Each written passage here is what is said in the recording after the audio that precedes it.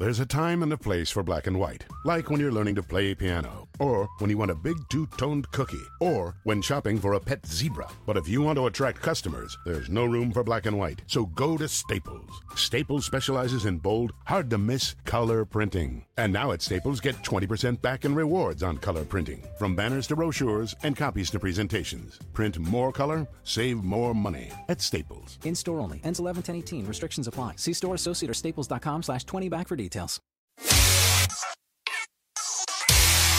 You're listening to Turf Show Radio. With the first pick in the 2016 NFL Draft, the Los Angeles Rams select Jared Goff, quarterback, California. On Austin, and a nickel package for Tampa Bay. Johnson to Gurley. Down the sideline, Gurley. It's knocked out of bounds, but airs it out. Oh, he drops it in the bucket. Kenny Britt is gone. Touchdown. Give it to Gurley. Gurley extending to the goal line. Touchdown. Todd Gurley. That puts him at 1,000 yards on the button in his rookie season. And now, here's your host. Hello, everybody, and welcome to an all-new Turf Show Times Radio. We are back, and I know a lot of you were wondering if my son took Joe's job. Joe, did he take your job? Yep. Yeah, he did. Wait, what? No, no. No. All right. Well, Joe is back, so you guys can stop worrying. He was never actually gone, but he is back, and we have a guest with us, don't we, Joe? Excuse me, I'm fumbling tonight. It's been a long day. We do have a great guest on over from the Phinsider, SB Nation's Miami Dolphins site. I was on their show last night, so tonight we thought we'd have Matthew Cannata on from the Phinsider. Truth be told, I just wanted you to say his name because I wasn't explicitly sure how to pronounce it. I wanted to say Cannata, so I wasn't sure if that was going to be right. So I wanted to let you fall on the sword. It's Miami Dolphins fans X. He demanded anonymity. Matt, how you doing tonight, man? I'm doing well. Thanks for having me. Oh, man, it's a pleasure. So I'll just kick things off right away. We'll get into some discussion about the Dolphins here. Joe, unless you've got some little what's-its from last week's game that you want to cover, I don't really think there's much there. I mean, it was a 9-6 win. Yay. Yeah, I mean, I'll save any details from that after because I think, with the news that Jared Goff obviously is coming in to start, I think, and the fact when you win a game with 9 points, that it just doesn't feel like a win. It's not the kind of win that you draw any unless you're Alabama certitude or confidence from. Yeah, well, that's a little. We're not. How about that? We're not Alabama. So, I think we can say some details for that. But between Goff and obviously the chance to get to 500 standing in front of us in a year where 500 could be good enough for the playoffs, I definitely want to get as much time with Matt talking about the Dolphins as we can. And why don't we jump right into that? Matt, what kind of news does, I guess you could say, the announcement of Goff being the starter over Keenum, how does that affect the Dolphins' preparation for this game, or does it? Yeah, so that's a little interesting. Adam Gase talked earlier today, just a few hours ago actually, about the preparation for a rookie quarterback who's never played a meaningful NFL snap. Of course, he played in the preseason, and you can say that was meaningful because he's getting reps. But let's be realistic. The preseason is completely different than the regular season. The only tape they really have of him in game situations is when he was at Cal.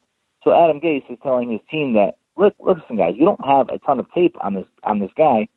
We don't really know what he's going to do when he gets out there in an NFL setting. So they're trying to treat it, like anyone else. They're not trying to underestimate Goff and think that he's just going to be a pushover. Obviously, they're chomping at the bit to get to him, a rookie quarterback making his first NFL start against one of the best defenses statistically in the NFL right now, top 10, even when you talk about yards allowed per game, rushing yards allowed, and so forth, and third down conversions as well. So it's really going to be a challenge for Goff. I think they might key in like they did several weeks ago when I forget who they played, but young quarterback, and they were very aggressive with the first read on the quarterback. So if they play like that, again with Goff, where he's making that first read and locking in on that first read like many young quarterbacks do, they can play aggressive style of football and possibly cause a lot of turnovers in this game against the Rams coming up on Sunday. Joe, do you want to jump in there? Yeah, so I'm trying to, and obviously I haven't watched a ton of Dolphins football this year, but I'm trying to understand what's the biggest difference between the 1-4 start and the 4-game winning streak. Was there a switch that was flipped? What's going on? What's the big change? Yeah, so a few things. The first thing on offense is they have a running game now. They didn't have a running game when they started off 1-4. They didn't discover Jay Ajayi at that time. They were relying on Arian Foster. Remember, Jay Ajayi didn't even make the opening trip to Seattle. They left him in Miami. And here's an inside tidbit. Jay Ajayi was almost cut after training camp, believe it or not. And this dude has turned things. Dude, he has turned things around. So huge credit to him for turning his own professional career around. But had Isaiah P., who's of course now injured from the car accident, we hope he gets better, of course. But had Isaiah P. not been hurt, had Arian Foster not been banged up, had Damian Williams not been hurt in training camp, Jay Ajayi probably would have been cut or traded, which is absolutely crazy if you think about it now. But the fact of the matter is the guy was not mature enough to handle what he was given, that starting role heading into training camp and the preseason. He has, like I said, turned his complete career around in a matter of weeks and has become a true professional that really no one in the Dolphins organization saw coming this quickly. So they have a running game, first of all. The new offense, took them 5-6 weeks to really start clicking. Everyone knows what they're doing now. Ryan Tannehill, the quarterback, is improving in the pocket. He's using his feet more to escape the pocket. He's running. He's making plays. Everyone's on the same page, which they weren't in the first 5 weeks of the season. On the defensive side of the ball, they weren't trusting the system as a whole. They were all kind of still doing their own things. They were not filling their assignments. They were not filling their gaps. They were freelancing. They were doing whatever they really wanted to do. They've learned to trust the system. Several weeks ago, Adam Gase made a huge statement after the disastrous game against the Bengals on Thursday Night Football. He cut three offensive guards, offensive linemen the next day, Dallas Thomas, Jamil Douglas, and Billy Turner, and that sent a message. He benched starting cornerback Byron Maxwell. He made other changes throughout the lineup and really sent a message to this team that if you're not producing, you're not going to play. And the guys have really responded to what he's done.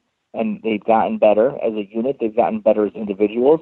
And really, it's a whole new mentality of trusting the system, trusting each other, having belief in each other. It's a completely different team. As I was saying last night on Phinsider Radio, the first 4 or 5 weeks of the season, we were looking at it like the season was done and who the quarterback was going to be the Dolphins next year. And if they were going to draft number 1, number 2, number 3, or number 4, now it's, okay, what do we need to do to get into the playoffs? And really, you hear the media talking about the Dolphins, and it's a completely different team than the first part of the season.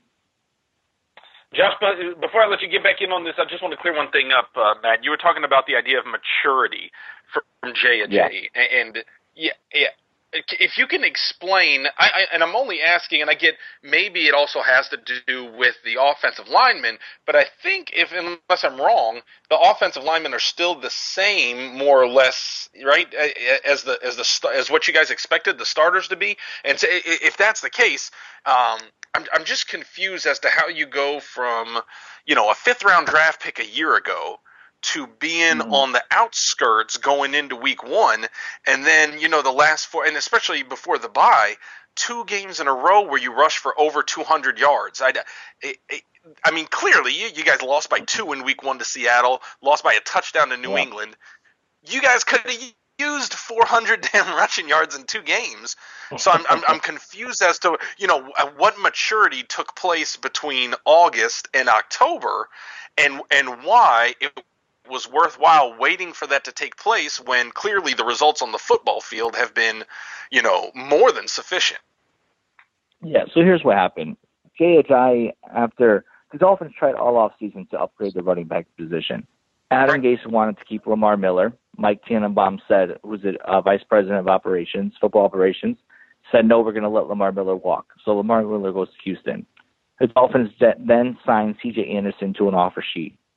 At the last second, literally the last few minutes before the deadline, Denver Broncos match it. They lose C.J. Anderson. The Dolphins kick the tires on Matt Forte, decide they're not going to pay him that kind of money to come down to Miami. They offer Chris Johnson from the Cardinals a contract. He decides to go back to the Cardinals. So they tried to replace their lead running back, Jay Ajayi, basically 4 times, and they failed 4 times. And so Jay Ajayi was basically handed a starting job, and he took it for granted. And he even said he took it for granted. Adam Gase said that he made a mistake in just handing Jay Ajayi the starting job. They brought in Arian Foster, but Arian Foster didn't really start practicing in full and really playing until halfway through training camp. So you had this second-year player who was handed a starting job and really didn't know how to act and take it. And Adam Gase and Jay Ajayi have both admitted this themselves. And so Adam Gase left him in Miami on the first week to Seattle and said, you're not coming with us. You're not making the trip. And that sent a message to Ajayi. And ever since then, he's slowly been improving and improving and improving. And it hasn't just been one-sided either. Adam Gase wasn't trusting Ajayi until one time, right before the first 200-yard game, Jay Ajayi sat down with Adam Gase and said, listen, here are the plays I like to run. I need you to call these, and I will make this work for you. And there's 3 plays. And Adam Gase said this in his press conference, and Adam Gase listened to Ajayi and started calling these plays in that first game where he went off for 200-plus yards. And it worked. And ever since then, the rest is history. So it's really been an evolution of maturity from Ajayi. It's been an evolution of Adam Gase learning what Jay Ajayi likes to do and what he can do. And also, you mentioned the offensive line. Remember, Jawan James, the right tackle, was regressing the first few weeks of the season with a new technique. He's finally getting back on track. Mike Pouncey was hurt for several weeks, so that left the Dolphins without their starting center. You had Brandon Albert hurt on and off, so he was in and out of the lineup.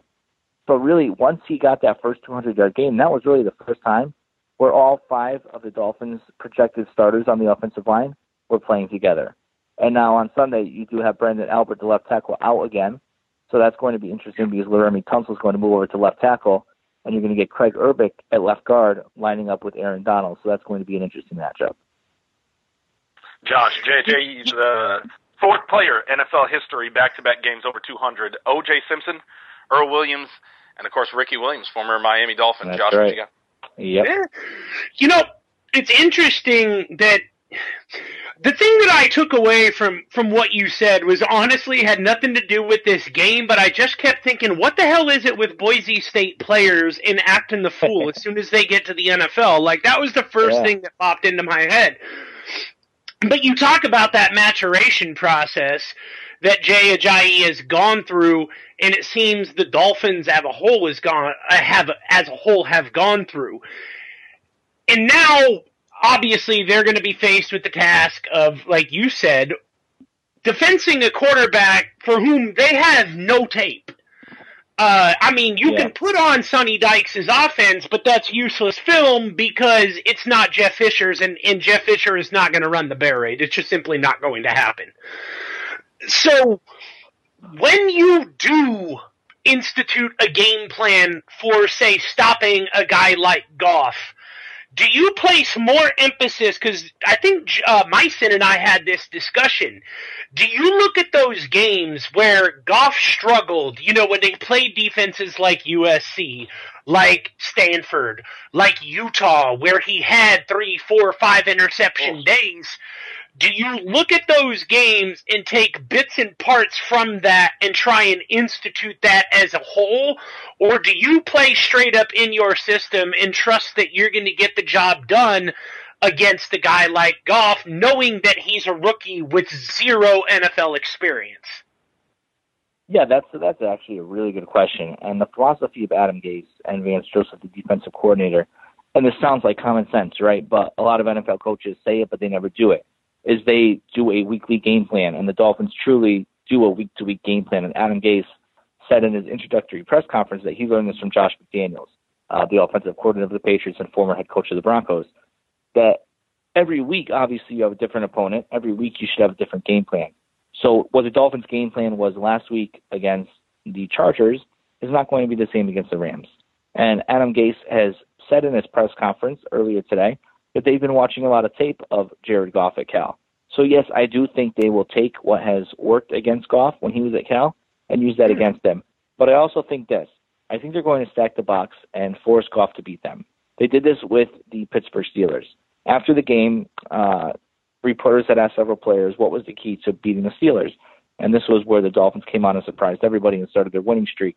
And they said, we knew we had to shut down the run. Once we shut down Le'Veon Bell, we knew we could get after Ben Roethlisberger and force him into poor decisions and rush him in the pocket. And that's exactly what they did. And they did this last week against the Chargers as well. They shut down Melvin Gordon, and they forced Phillip Rivers to make mistakes.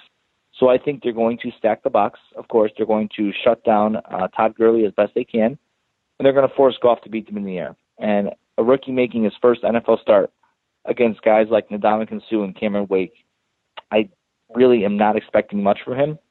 And going back to Jeff Fisher, his whole mantra is play smash mouth football, let the defense win the game, and, put it in their hands. So I don't think we're going to see Jared Goff lighting up the scoreboard either, unless some kind of miracle happens. So it's really going to be, like Joe said on our show on Tuesday evening, is really going to be a smash mouth football type of game where the Dolphins might actually get trapped into playing that kind of game. And then we'll see who has the advantage as the game goes forward there. You mentioned stopping Todd Gurley or hoping to stop Todd Gurley, which, this season has proven to be quite easy, apparently. Yes. How much of an impact is Earl Mitchell's return to the Miami Dolphins front seven? Yeah, so a lot of fans, when Earl Mitchell went down, they didn't think it'd be a huge loss, but it really has proven to be a decent loss because you talk about the rotation of the defensive linemen, the interior line, and even on the outside. You need those fresh legs in there as the game goes on. The Dolphins had Jordan Phillips and Ndamukong Suh in there throughout the majority of the game. They didn't really have fresh legs. They were moving Mario Williams inside. They were trying other things going on there, but they weren't really having that impact that they needed to have. Earl Mitchell hasn't played the season except last week, and he has fresh legs. He is providing that rotation in there. Earl Mitchell really is more of a run-stopping defensive tackle rather than a guy who's going to collapse the pocket and get the sack. So he does make a difference, and he does help the linebacker get free and fill their assignments and fill their gaps and get to the running back. So Earl Mitchell is a big return for the Dolphins, and especially with Ndamukong Suh getting double-teamed almost every single play. It's a good opportunity for Jordan Phillips and Earl Mitchell to get it in there and cause some disruption in the pocket and in the backfield.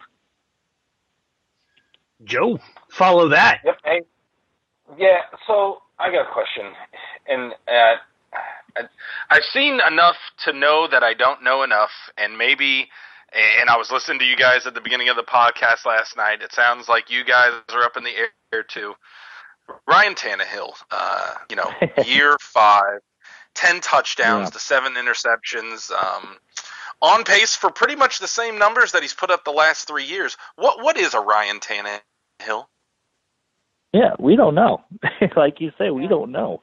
This is his 5th year in the NFL, 5th season in the NFL, and every season it's been like, okay, first year it's like you're a rookie, right? You have 8 career or you have 8 college starts or something like that, so you're really less than a rookie, So okay, you get to the first season, you get to the second season. Okay, now you're learning about the NFL. Now you're kind of like a rookie coming in. 3rd year, all right, this is where you're supposed to break out, Ryan, and he kind of improves. 4th year, last year, he regressed so much. And there was a lot going on behind the scenes with the head coach, Joe Philbin, not backing him privately, the offensive coordinator not trusting him. This year, you get Adam Gase, the QB whisperer, everyone calls him, and Ryan Tannehill completely bombs and plays awful the first few games of the season. And now the Dolphins start winning, so everyone thinks that Ryan Tannehill's this great quarterback all of a sudden. But if you really look at it, with the exception of the Chargers game, he has not done a lot this season. He's handed the ball off really well to J.H.I., who's done a lot of the work the past few weeks. The Ryan Tannehill game against the Chargers was absolutely phenomenal, but this was really the first game where they were able to shut down J.H.I. as the featured running back with him in there, and Ryan Tannehill was forced to win the game. And he did. He made some crazy throws. He made some really tough ones as he was getting hit, and he won the game. He helped win the game for the Dolphins. Obviously, the defense really stepped it up in the fourth quarter there for the Dolphins. But, Ryan Tannehill has shown improvement. He has absolute freedom at the line of scrimmage to check out of plays and to check into any play that he wants to. He has the entire playbook at his disposal. We have seen him check out of numerous plays, numerous times during the game, into correct plays. We've also seen him obviously make some mistakes there. But he has gotten better if you look at him compared to last year. His footwork has certainly improved in the pocket. He still lacks some pocket awareness there, holds on the ball a little too long. But I think everyone can agree that he is taking a step in the right direction. It's just with him, you need to have consistency, and he has not shown any consistency from game to game over the last several years. Now, the thing that's promising is that against the Jets, who absolutely has owned him during his time in the NFL, he was able to move the ball. And even against the Bills, who have Rex Ryan has owned him dating back to his time with the Jets, and now with the Bills, Ryan Tannehill was still able to make some things happen there. So that is certainly something that you can look at it and say, okay, he's making improvements. Now it's just stringing together good game to good game to good game. Would you say he's the weak point of the offense? That's a really good question. Yeah, I think so. Because you look at what they have, you got the running game, you got the running back J.H.I. He's an absolute monster. You just hope that he continues this run of good games. No pun intended there, but you just hope he continues there and keeps moving forward. The receivers are, I would say above average. Devontae Parker needs to stay healthy. He has had a lot of trouble doing that this season and last season as well. Jarvis Landry hasn't made the impact over the last several weeks that he made in the beginning of the season. Kenny Stills is still that deep threat, but really you look at the offense as a whole, and you can kind of pinpoint here and there. But I would say certainly the running back position is a strong point, and if you compare that to the quarterback position, the quarterback will be the number 2 spot on the offense. What do you think, Josh? What do you think about the Miami defense? Well, the question is whether or not they're going to be able to out-defense the Ram defense, because, I mean, like Matt said, this is pretty much going to come down to smash-mouth football and Miami trying not to fall into that trap of playing the Rams game. Though, from what Matt just said, I'm not at all certain that the Dolphins quarterback play is really that much better than the Rams. I mean, Keenum may have lost his job, but I think he was a bit better than 10-7, right? Well, I think that, the one thing I would point to that's different is Tannehill's system allows him to work downfield quite a bit with Kenny Stills, obviously, and Jarvis Landry. The Rams don't do that. Now, I think the question is, have they been waiting for a quarterback who can do that? Because Case Keenum can't. We saw it a bit from Nick Foles in 2015, but again, we don't have Kenny Stills and Jarvis Landry. So maybe, if we had those guys add to Jared Goff, you'd see a bit more. So maybe we'll get half of that. Maybe we'll get a bit of Miami Dolphins light.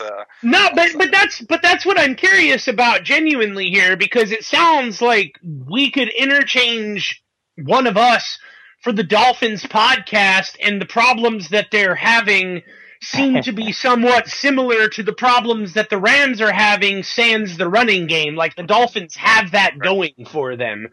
But outside here's the difference. Yeah, I mean, but outside of that, the two teams are so similar. And I mean, when he was saying this is a 5th-year starter, I could hear you in my head saying this is a 5th-year head coach. And that's the difference. That's the difference. It's coaching. It all comes down to coaching for the Dolphins this season. We have seen a dramatic improvement in how the players respond to coaches, and we've seen that with Joe Philbin the past 3 years and Sperano before him. the players tune them out. They did not believe in them. They did not trust them. They did not interact with them well. It is completely different. And with you guys, with Jeff Fisher, he doesn't open his playbook. Adam Gase has opened the playbook for Ryan Tannehill. Ryan Tannehill has 6 games where he's thrown a pass of at least 50 yards or more, the most in the NFL. So you're right when they say they're not afraid to go downfield. They take their shots when they need to. You're not going to see that from Jeff Fisher. And whether it's the personnel, whether it's his personality, whether it's style, and whether it's, he just likes to put it on the back of the defense because that's his strong suit and that's what he trusts the most, kind of like Mike Zimmer in Minnesota, and that is what it is.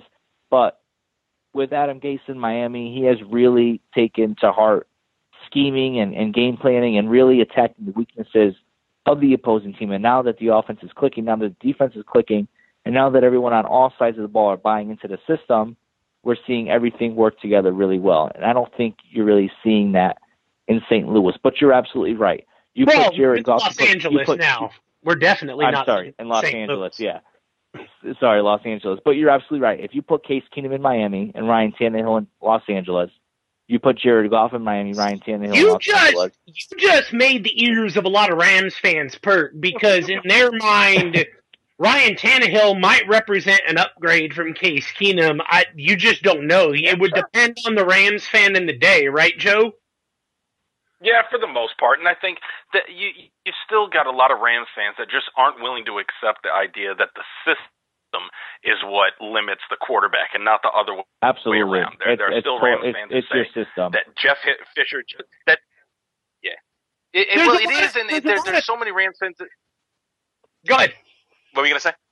I was going to say a lot of what Matt is saying are things that we would like to be able to say on this podcast about the Rams, that, they're starting to get it, that they're reacting to the coaching, that the coach is taking a more active role in this or in that. These are all things that we would love so very badly to come on this podcast and say, but we cannot and will not because it's the system, right? It doesn't exist. Yeah. It just doesn't exist. But the thing that I think, and this is what frustrates me with a lot of Rams fans, is the patience. You don't have coaches that take as long as Jeff Fisher. I get the idea that, when people say Jeff Fisher hasn't had a quarterback, he hasn't had one of the best quarterbacks in the league. But number A, there have been plenty of other coaches who have dealt with mediocre quarterbacks and gotten at least some winning seasons out of them. Jeff Fisher he hasn't with the Rams, and his 22-year history shows that he hasn't. Number B is that, the way that Matt's talking about Adam Gase, he's talking about within the context of about 10 games.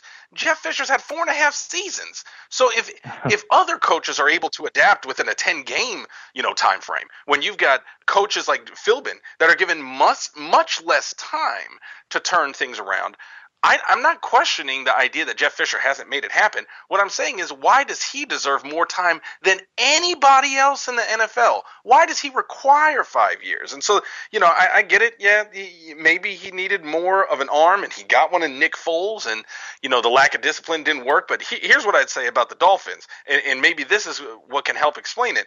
If there's maybe something to worry about, it may be the defense, Matt. How much faith do you have in that side? And with Vance Joseph as a first-year defensive coordinator, have you seen any of a similar improvement or turnaround?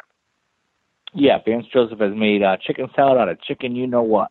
The Dolphins cornerbacks, really, you put them on any other team, Tony Lippett's probably not a starter. Byron Maxwell's probably a number 2. Xavier Howard, their number 2 draft pick, has been injured most of the season.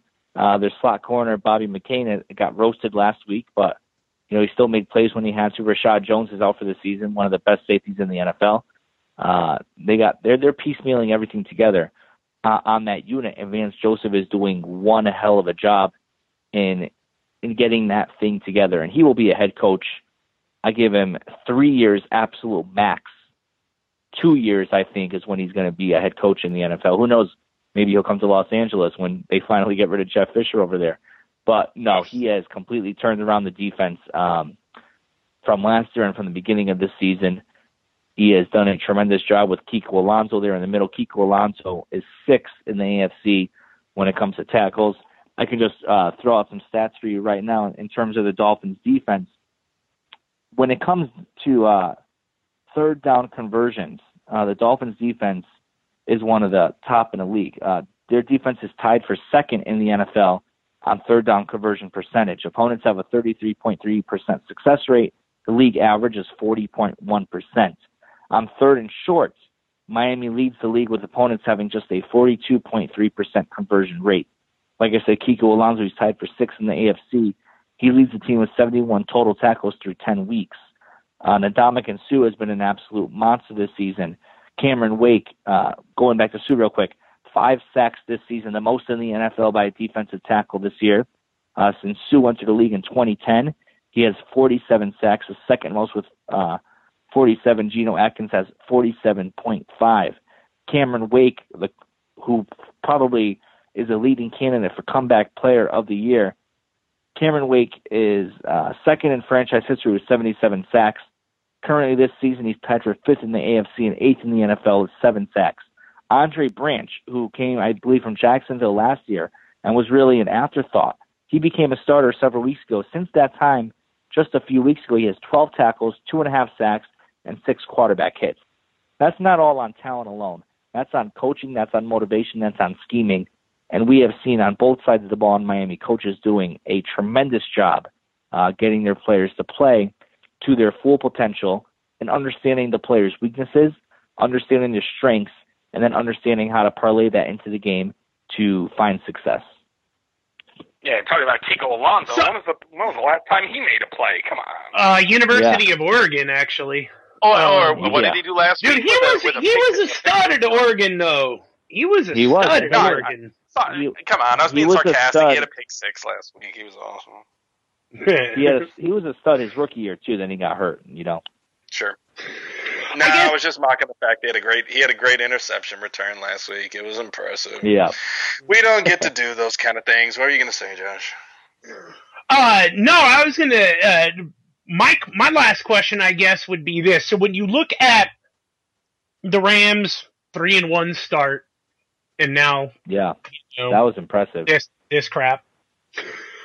But the Dolphins having the start that they had, that Joe mentioned early in the show, in a word, would you say that it's simply the Dolphins' progress boils simply down to coaching? Everybody has completely bought in, and that this is a team whose upward ceiling is as far as their quarterback, in theory, can take them. I mean, because from the sounds of it, you reading off those stats, that's a scary thought that one guy can come in and have that much of an impact. And you're right that is indicative of coaching. It absolutely is. Whenever you have numbers like that across the board, it absolutely isn't just talented players. It's especially guys who, as you said, were afterthoughts, cuts, guys that they picked up on the cheap, whatever the case may be. These are guys that have been turned into a reclamation project and are now, it's very Pete Carroll-esque in a way. Yeah. Uh-huh. It's very Pete Carroll-esque, and it just seems like everybody is by. So, however far the Dolphins can go is really up to Tannehill. So this Sunday, we should probably expect a beatdown of whatever Tannehill can deliver. Yeah, I think so, because I don't think J.H.I. is going to get anywhere near what he's got in the past few weeks with your stout defensive line. The one thing I will say is your linebackers are a little bit of a liability. The Dolphins love to run the outside zone plays, and if J.H.I. gets around that corner, there's no telling what he can do throughout the entire game. So I think the Dolphins will try to exploit your linebackers, but your defensive line... I'm well aware of what I said. I covered Fresno State for several years. I'm well aware of what that guy can do. I've seen it in person. It's that guy when he gets going is just a beast. Just a beast. Oh yeah, and that's one of his favorite plays to run. So I think the Dolphins will run that quite a bit. But I think they'll try to get away from defensive line quite a bit. Quick passes from Tannehill, take the shots when needed. But this may be another game where, like the Chargers game, they asked Tannehill to lead into victory and put it on their defense to help secure the win and seal the game for them. Sounds reasonable to me. Joe, you got anything? When was the last time you guys had a 5-game winning streak, Matt? The last time we had a 5-game winning streak was in 2008 with Tony Sperano when the Dolphins won the AFC East. Their 5th win was against the Jets in Week 17. Brett Favre drew the game-ending interception, and that was then. And like this year's team, the Dolphins started off, I think, 1-3, 1-4, 0-4 actually, and then surprised everyone with the Wildcat against the Patriots, and the rest is history from there. So very similar season to that 2008 season. So they're on a 4-game win streak right now. They'll try to make it 5 on Sunday, and that'll match 2008. It's interesting, and I'll let you go after this. Overall, it's just two franchises that need more success. You guys have had one playoff appearance since the end of the 0-1 season. We haven't put together a winning season since 0-3. I get it. 4-5, 5-4. There's a lot of football left to be played. I just wonder if these are two franchises that in the years to come we're going to see dealing with a little bit more success, and we won't only be talking in November. Maybe we'll be talking on later on the year. Matt, thanks for coming on, man. All right, man. Thanks for having me. Take care. Thank you, Matt. Matt Cannata, everybody. Phinsider. Give him a follow over there. I think it's Phinsider Radio, and obviously the Phinsider at the site. Good stuff, man. Good stuff from Matt, Josh.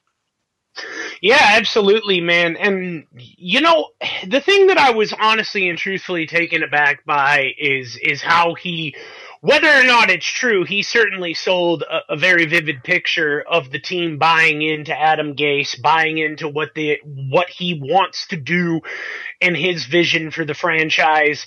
It's just the total opposite of what's going on right now.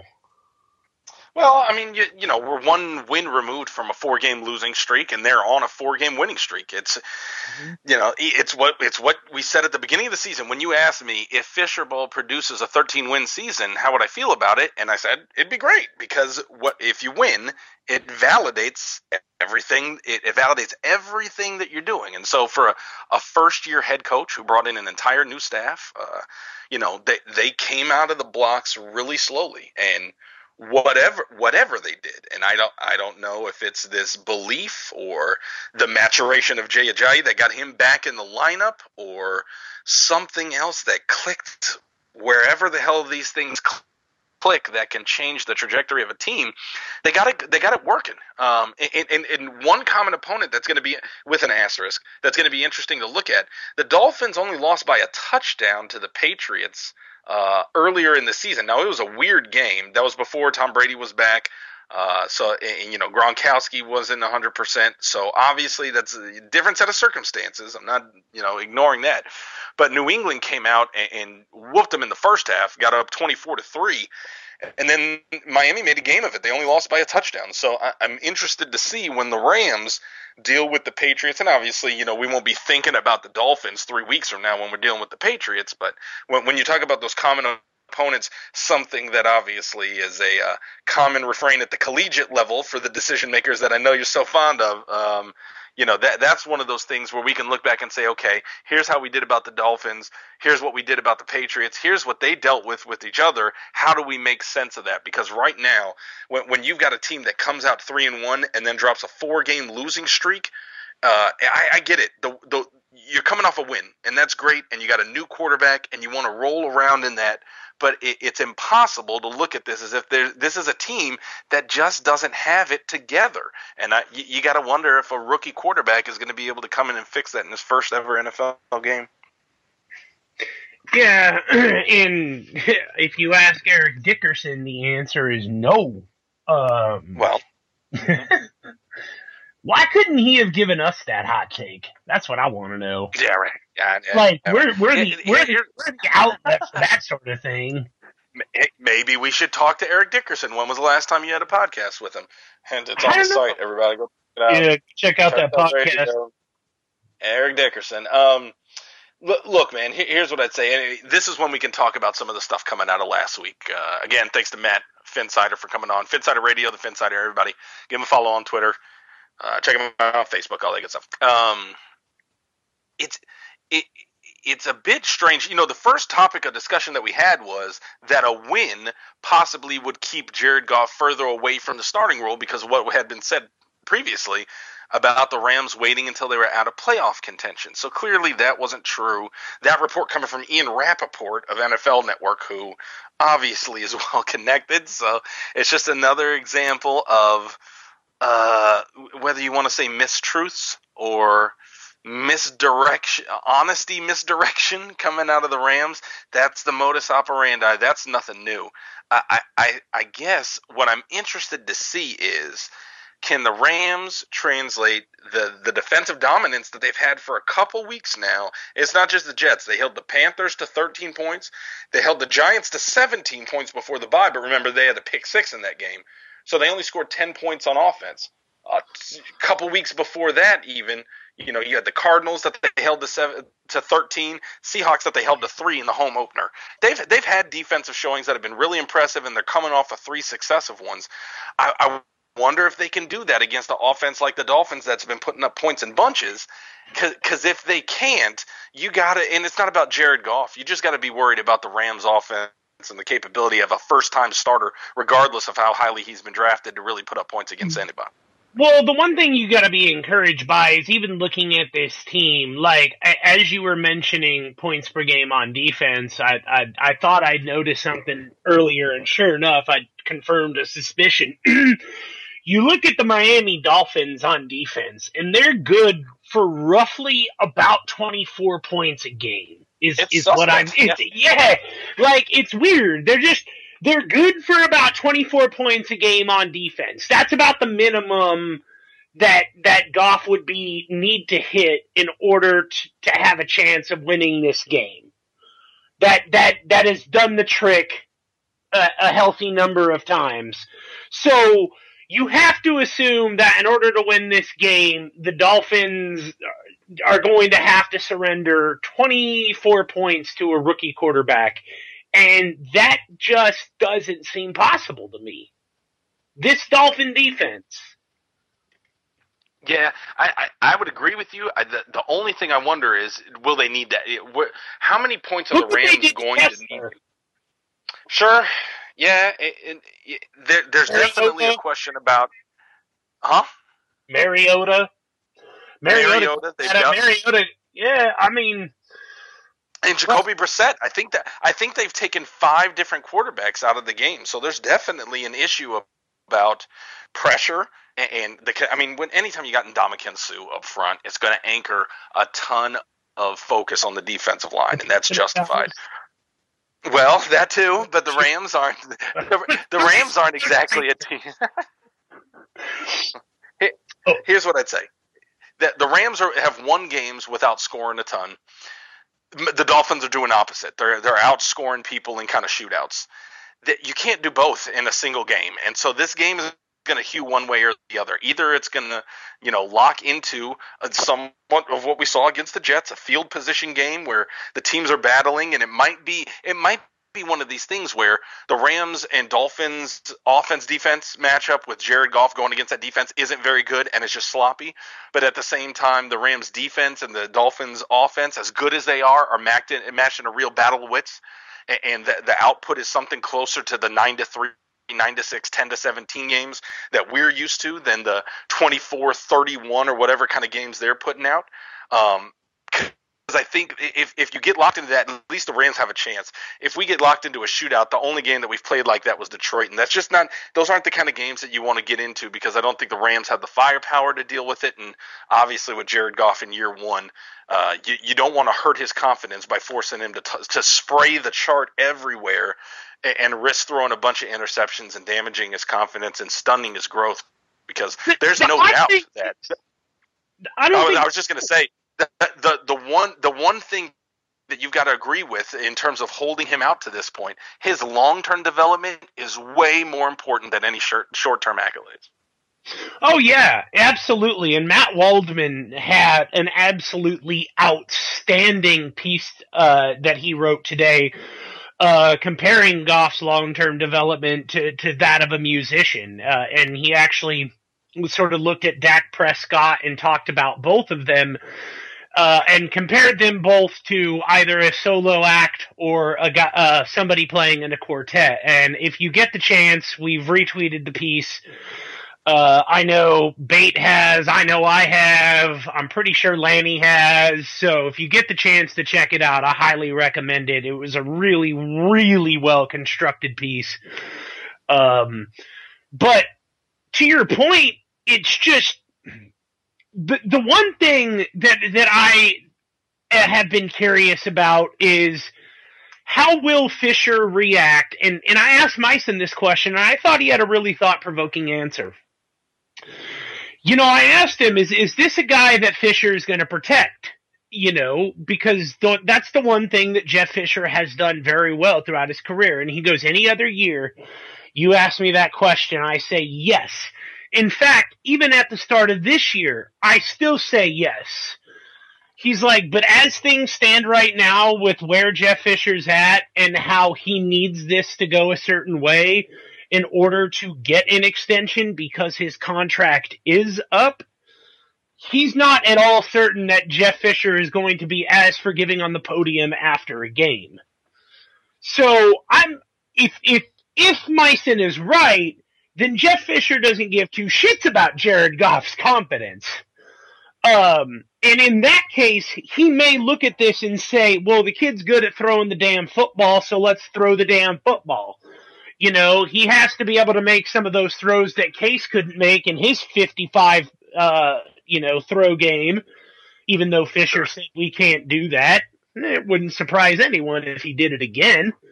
And he'd write it off by saying, well, we wanted to play to Jared's strengths. And if we hadn't played to him, you guys would have written us up and said that we didn't, you can just picture the Fisher answer in your head. Sure.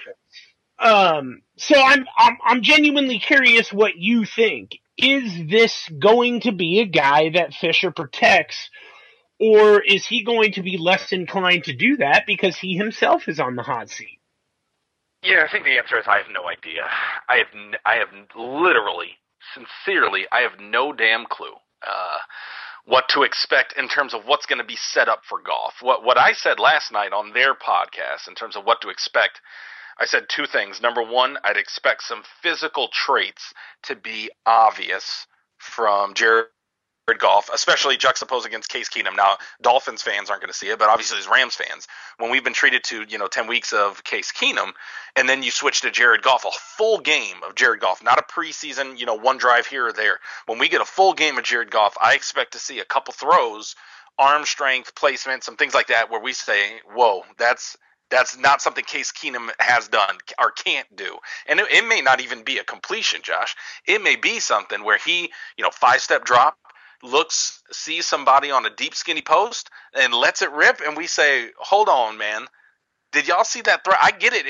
He didn't hit the wide receiver. Case can't even attempt that. And that's the one thing that I think is going to be the second point is Case Keenum can't make certain.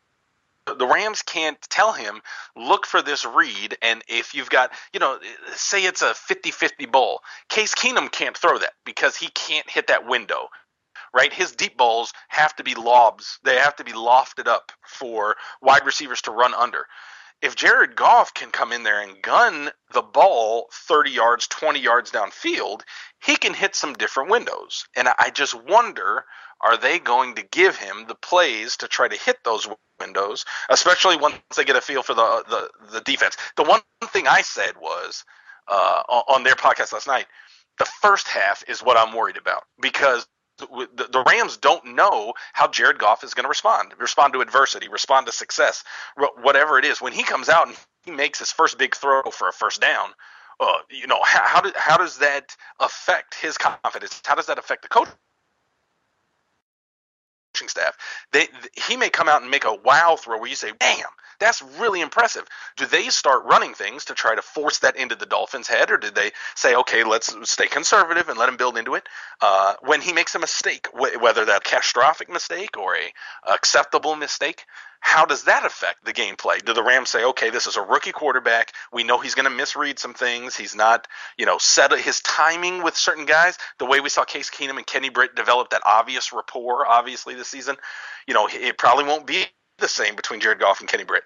We may have to wait to see, Jared Goff develop that with Mike Thomas, Farrell Cooper, Tyler Higbee, younger guys that develop in the NFL together.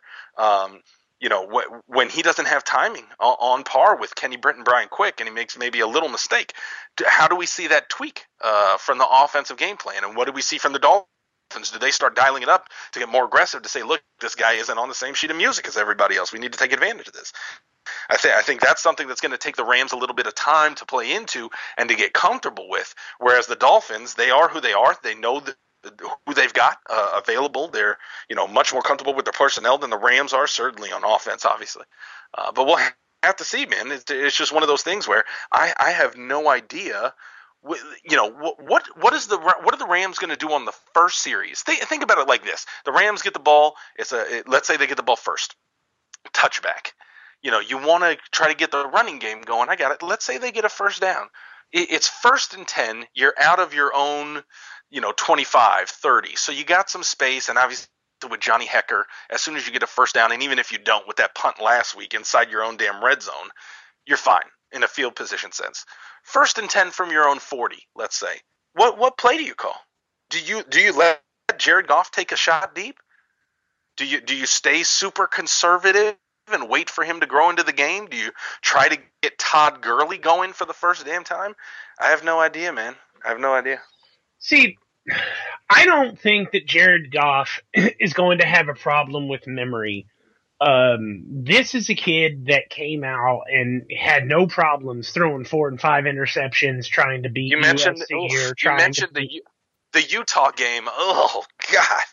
Yeah, but the thing is, though, none of there's a good and the bad with this.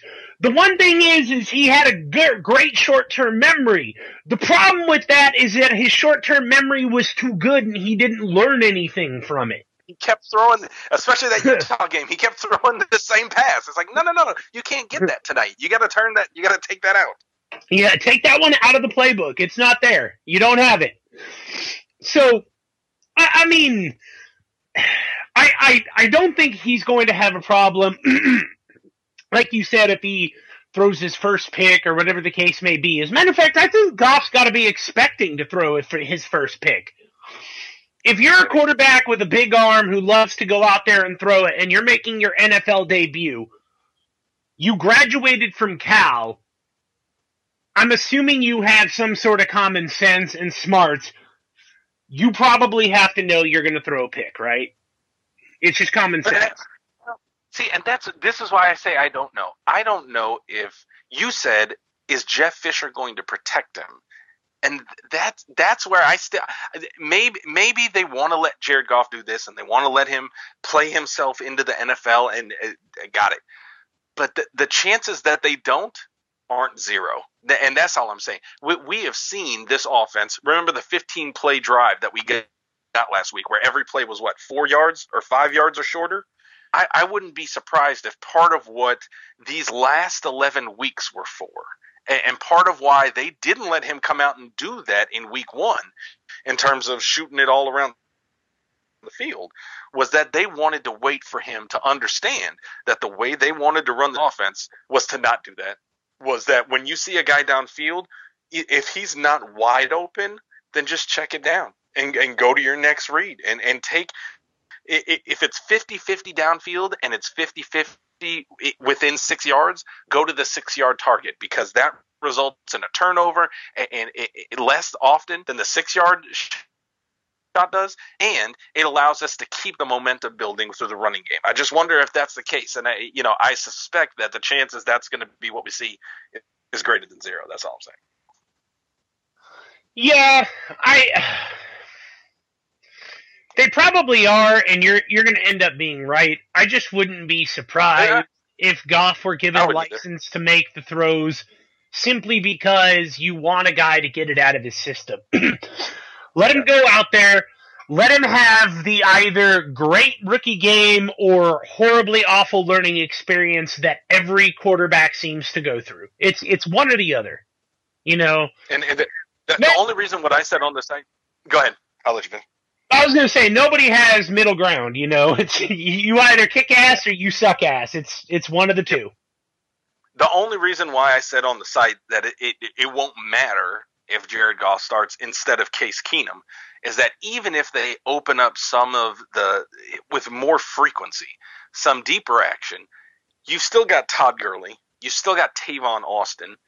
You've got to come back and keep the offense tight to the line of scrimmage. But how fast do you get Todd Gurley going in a season where you've had zero success getting the running game going? And then part of the running game in a backwards-ass way, how could you open up the running game? You could do it by making people fear the deep ball, which is something that Jared Goff can throw without thinking twice. And if Case Keenum can. Yeah, if you've got receivers with the speed of, say, Kenny Britt, Tavon, or Tavon Austin, who can run up under those things, then you're talking about one-on-one speed with Tavon and a DB going backwards. Look, I'm going to take Tavon in that battle. Yep. The only caveat I would throw out there is what I mentioned to Matt. This isn't Jeff Fisher's first year. This isn't his first wide receiver core.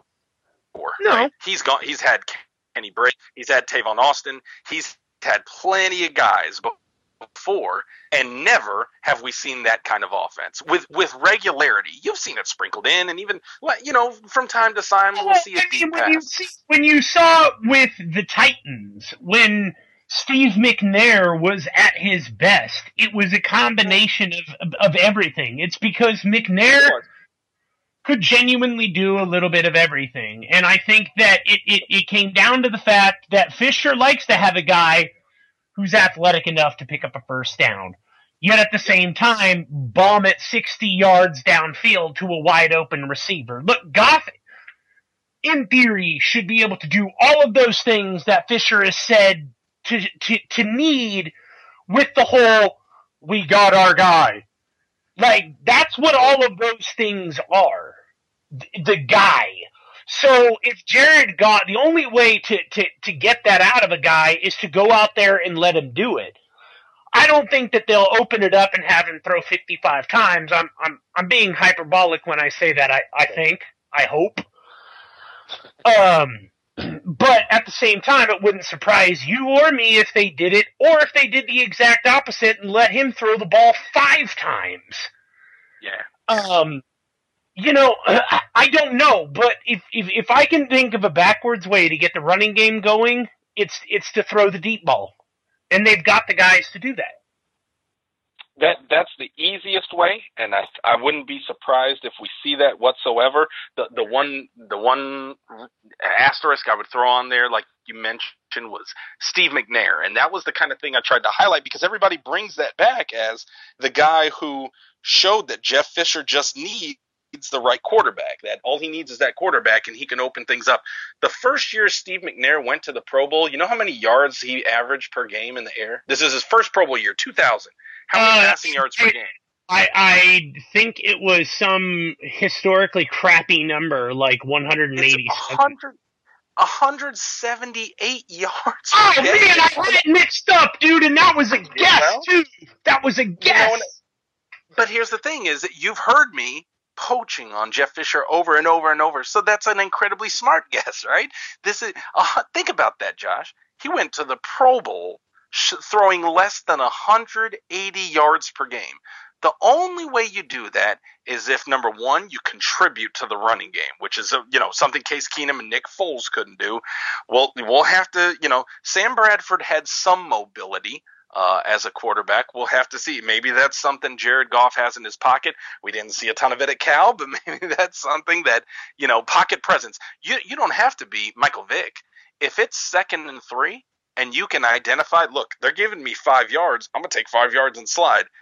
When you start taking that changes everything, right? So maybe that's something that Jared Goff has that Case Keenum doesn't really necessarily have, is that kind of ground component to maybe add a little something. Number two, the only way you can be successful with 180 yards per game is if you make your 180 yards count. And that's what we didn't really see with Case Keenum was the 15-yard drive that we got. We didn't see enough of those. We saw way too many 3-and-outs We saw way too many drives, and certainly penalties don't help, but we saw too many drives that just got killed off and too many empty yards. So, getting 2 first downs after a touchback and then punting, those are just empty yards. Those don't do anything, because now you punt and the other team gets a chance to get 2 first downs themselves. They punt and you start it over again. So all you've done is waste those passing yards. So Steve McNair's yardage got used incredibly efficiently to support the running game.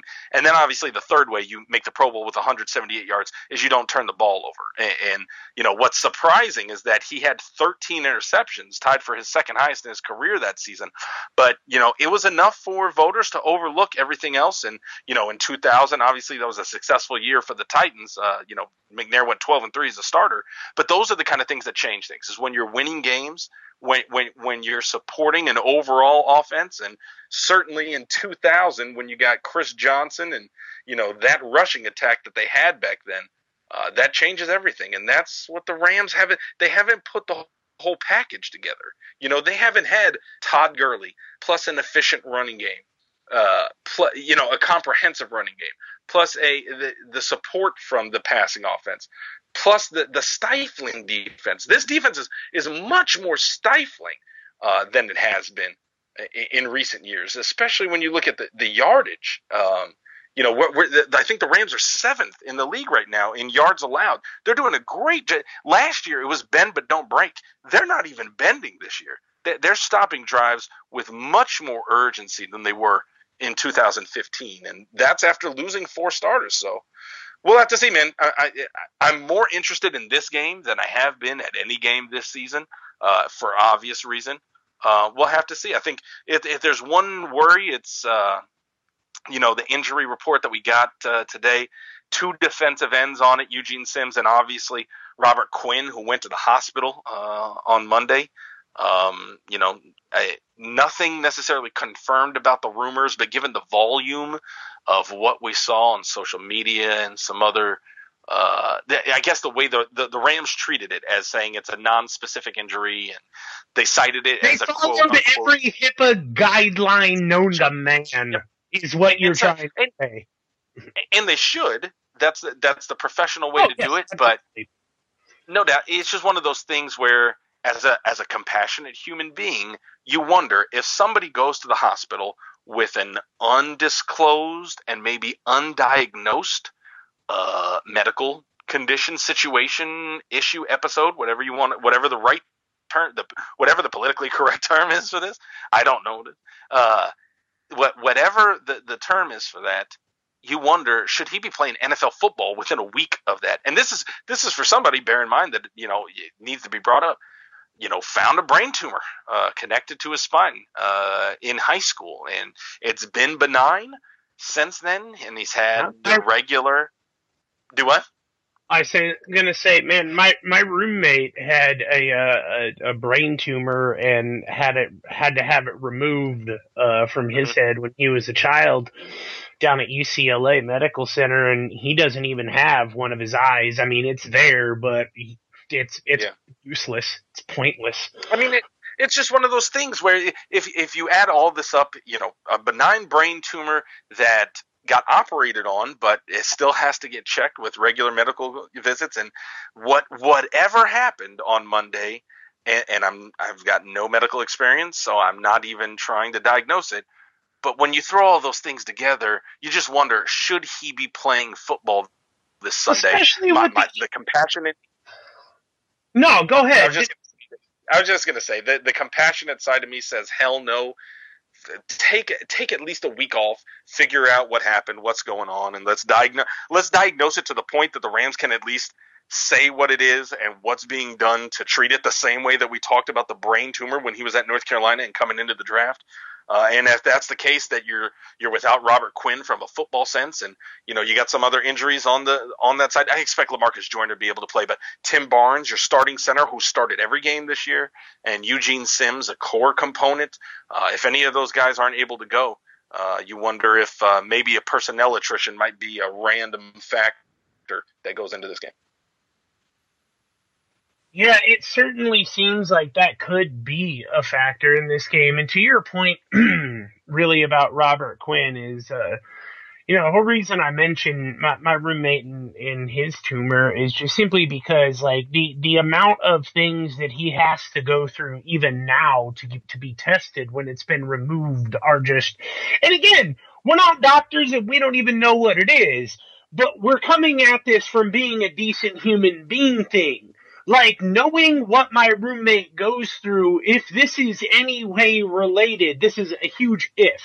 This is me saying, if Robert Quinn were my friend, and if it came back and he told me it was related to his brain tumor, I'd be like, dude, take the week off.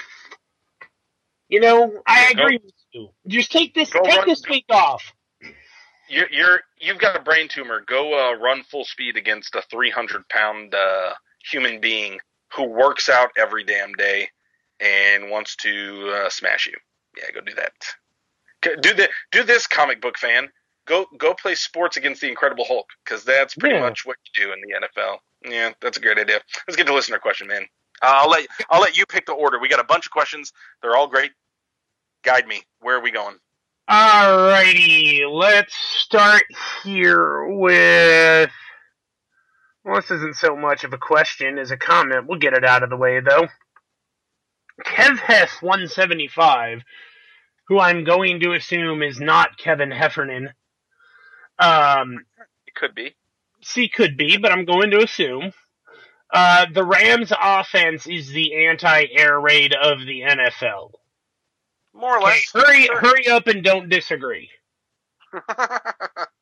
Well put. How about that?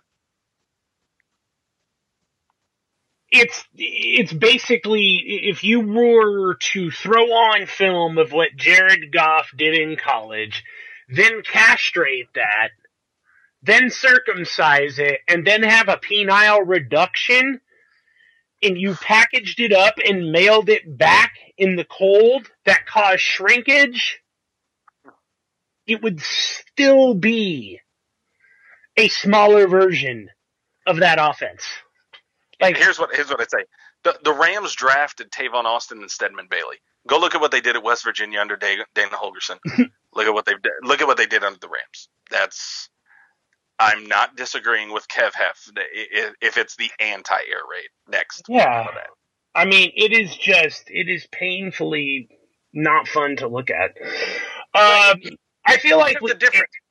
What I would say is, it doesn't mean it can't be successful. And this is one thing I push back about the idea that Case Keenum sucked. He wasn't asked to do what Jared Goff was asked to do at Cal.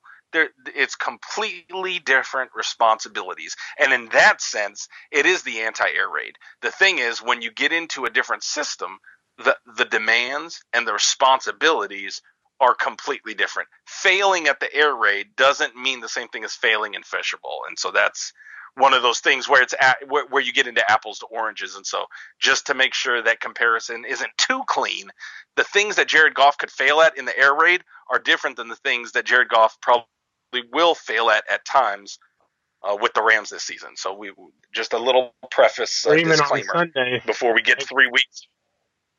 Well, I'm just saying 3 weeks into this podcast from now that, people saying, hey, well, he did this at Cal. Yeah, well, that's different. Yeah. This is Fisherball, and they're different things.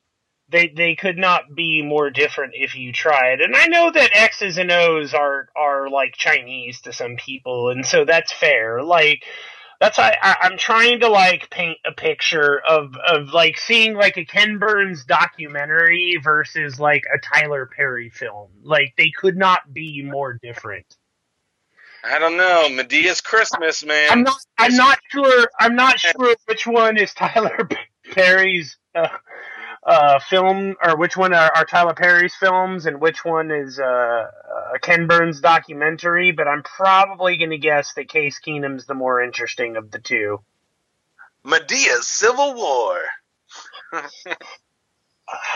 Have they made a Medea Civil War? This is how ignorant I am to... It's a matter of time. It's a matter of time. So I feel like we answer this question every week, but if that means we're getting a new listener every week, it means I'll answer it every week. Who would you like better as the new Rams HC? Now, they didn't give us any names, so I think they are asking who we'd like as the next Rams head coach. I know I've mentioned my top choice would be David Shaw. What about you? Well, here's my only problem is that we've done all the conventional NFL things. We promoted the previously successful coordinator from the team in Mike Martz. We went with up-and-comer in Scott Linehan, Comer and Steve Spagnuolo. What we haven't done is gone down and reached from the college ranks. And yeah, I get it. It's risky, but it's one of the Rams haven't taken a risk.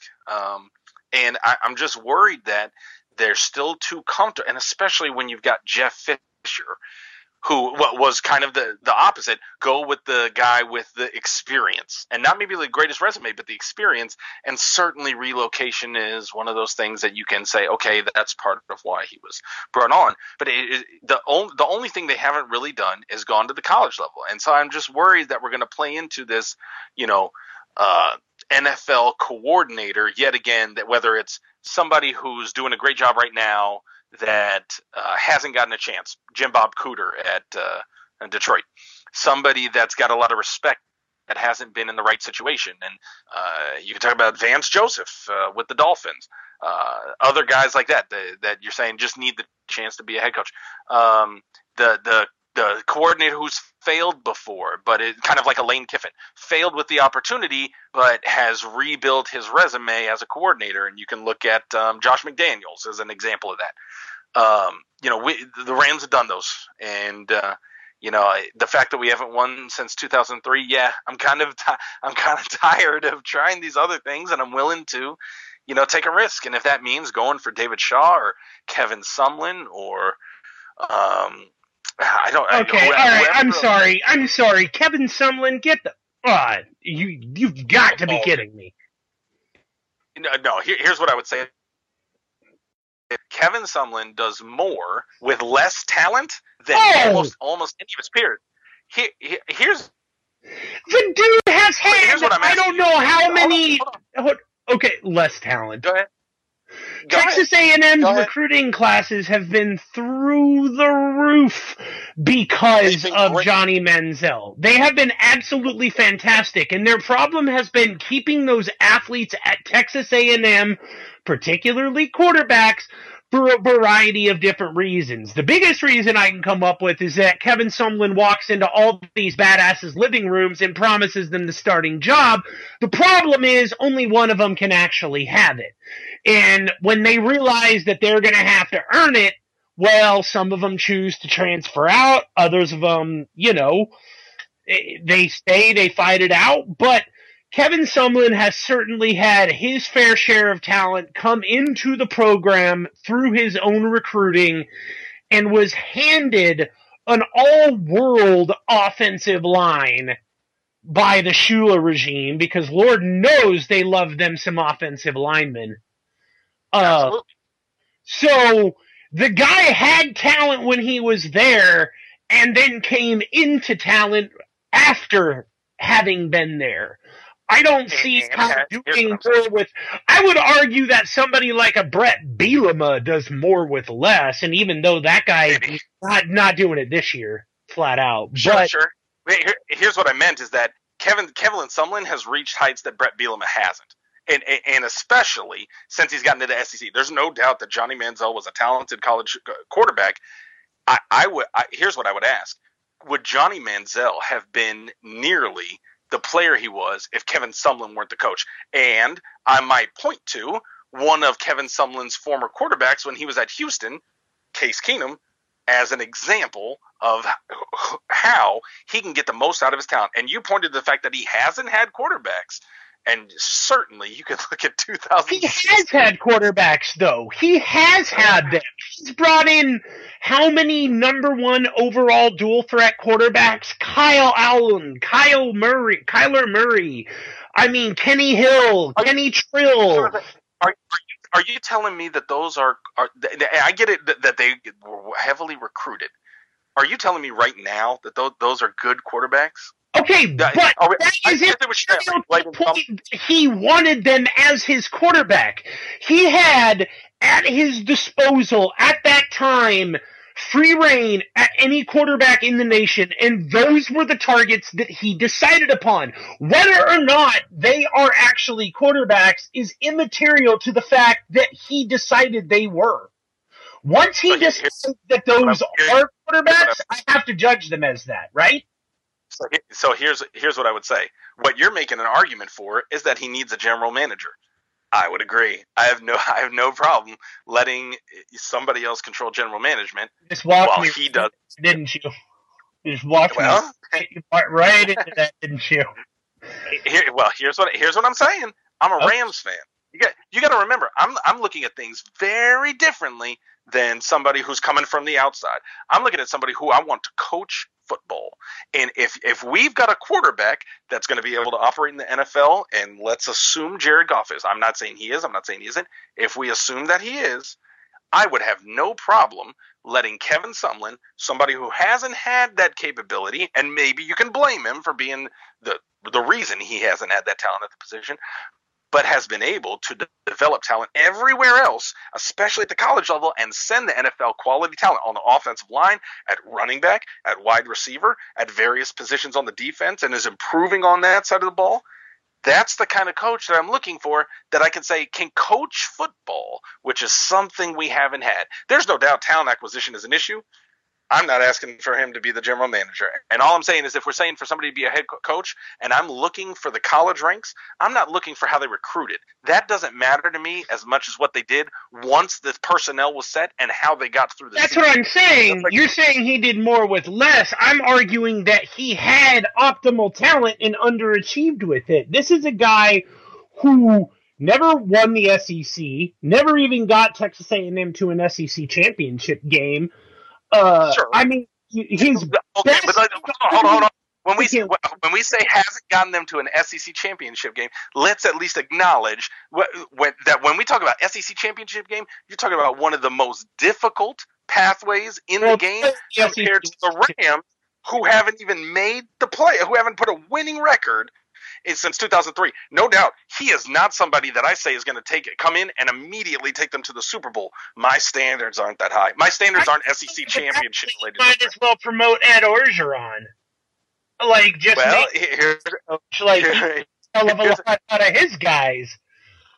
Hey, if Ed Orgeron goes the next 4 years with LSU, and and we say the same things about him that we're saying at Kevin Sumlin, I'd be willing to reevaluate that. Ed Orgeron right now at LSU, he's in interim year one. That's very different than Kevin Sumlin, who's at least had 4 years.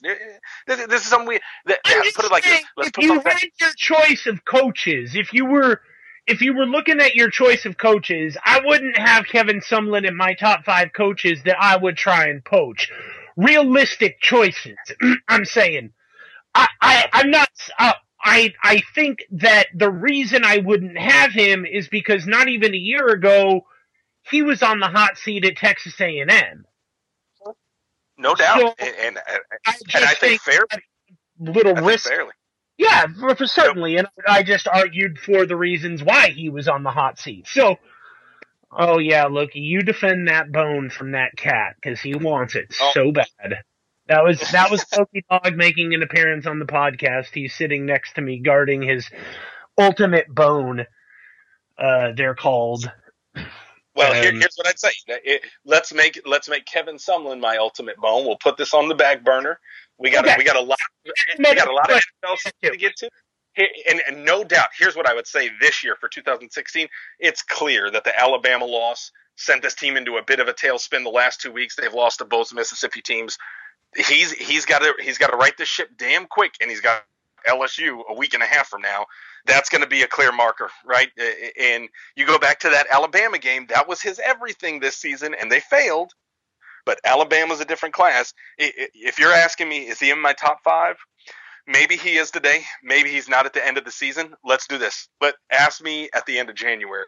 Once Texas A&M gets through the season, gets through their bowl game, ask me, is he in my top 5? Maybe. We'll see. It depends on how these last. That's certainly fair. Well, here's a question that'll tickle your anus. So, is a James Laurinaitis return a cookie? Favorite kind of question. Is the James Laurinaitis comeback of cooking? Wants to know, Manu Hari. No. Yeah, not now.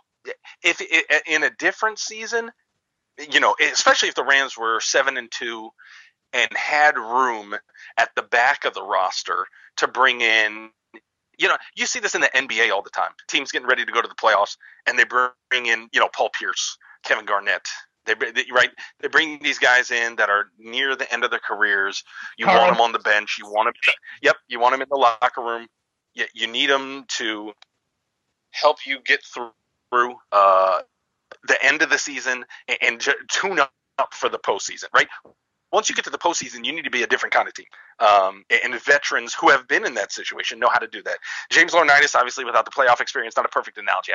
But the Rams aren't that team. The Rams are going to Jared Goff this weekend. They're the youngest team in the NFL.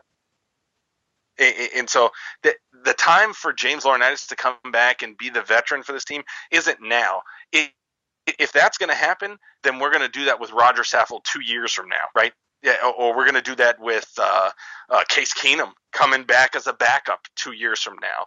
Right now, they need to be gearing this team up with Jared Goff on a forward trajectory, and you don't do that bringing James Laurinaitis back. Love James Laurinaitis. Love what, all-time leading tackler for the franchise, and deserves a spot in the team Hall of Fame, no doubt, but not 2016, man. The time's just not right. Well, I don't really have any sense to disagree with that. But here's, again, more of a comment than a question from Rob Schultze, 831, who said, people need to understand that Goff starting means nothing. It's going to be the same basic offense with the same dumbass coach. His words, not ours. If I were betting on it, that'd be my bet. The only caveat I'd add is what we said is if the first half, if he manages that well, and they say, look, let's open it, and especially if they, whether I don't know which one would spur them on more, if the Rams are losing or if it's close. I think if they get ahead, Fisher's too conservative. He's just going to game control, clock defamation, and just run the clock down and end the game. I don't know which of the two would motivate them to let Goff start opening it up more. If it's a close game, either one way or the other, if they're close and losing, tied, or just up by a field goal, or if they're down 2 touchdowns. If they go down 2 touchdowns, maybe they say, screw it, this game's gone. Let's let Goff, let's see how he works downfield. Let's see if these guys have a connection, and maybe you let Farrell Cooper start running routes that he hasn't run in the NFL yet. Maybe you start sending Tyler Higbee deep down the seam, and you say, look, you might as well. Other than that, if this is anything close to competitive football from what we've seen the last couple of weeks, that's what you got to expect. I mean, and it sucks, but it is what it is. That's the nature of being a Rams fan.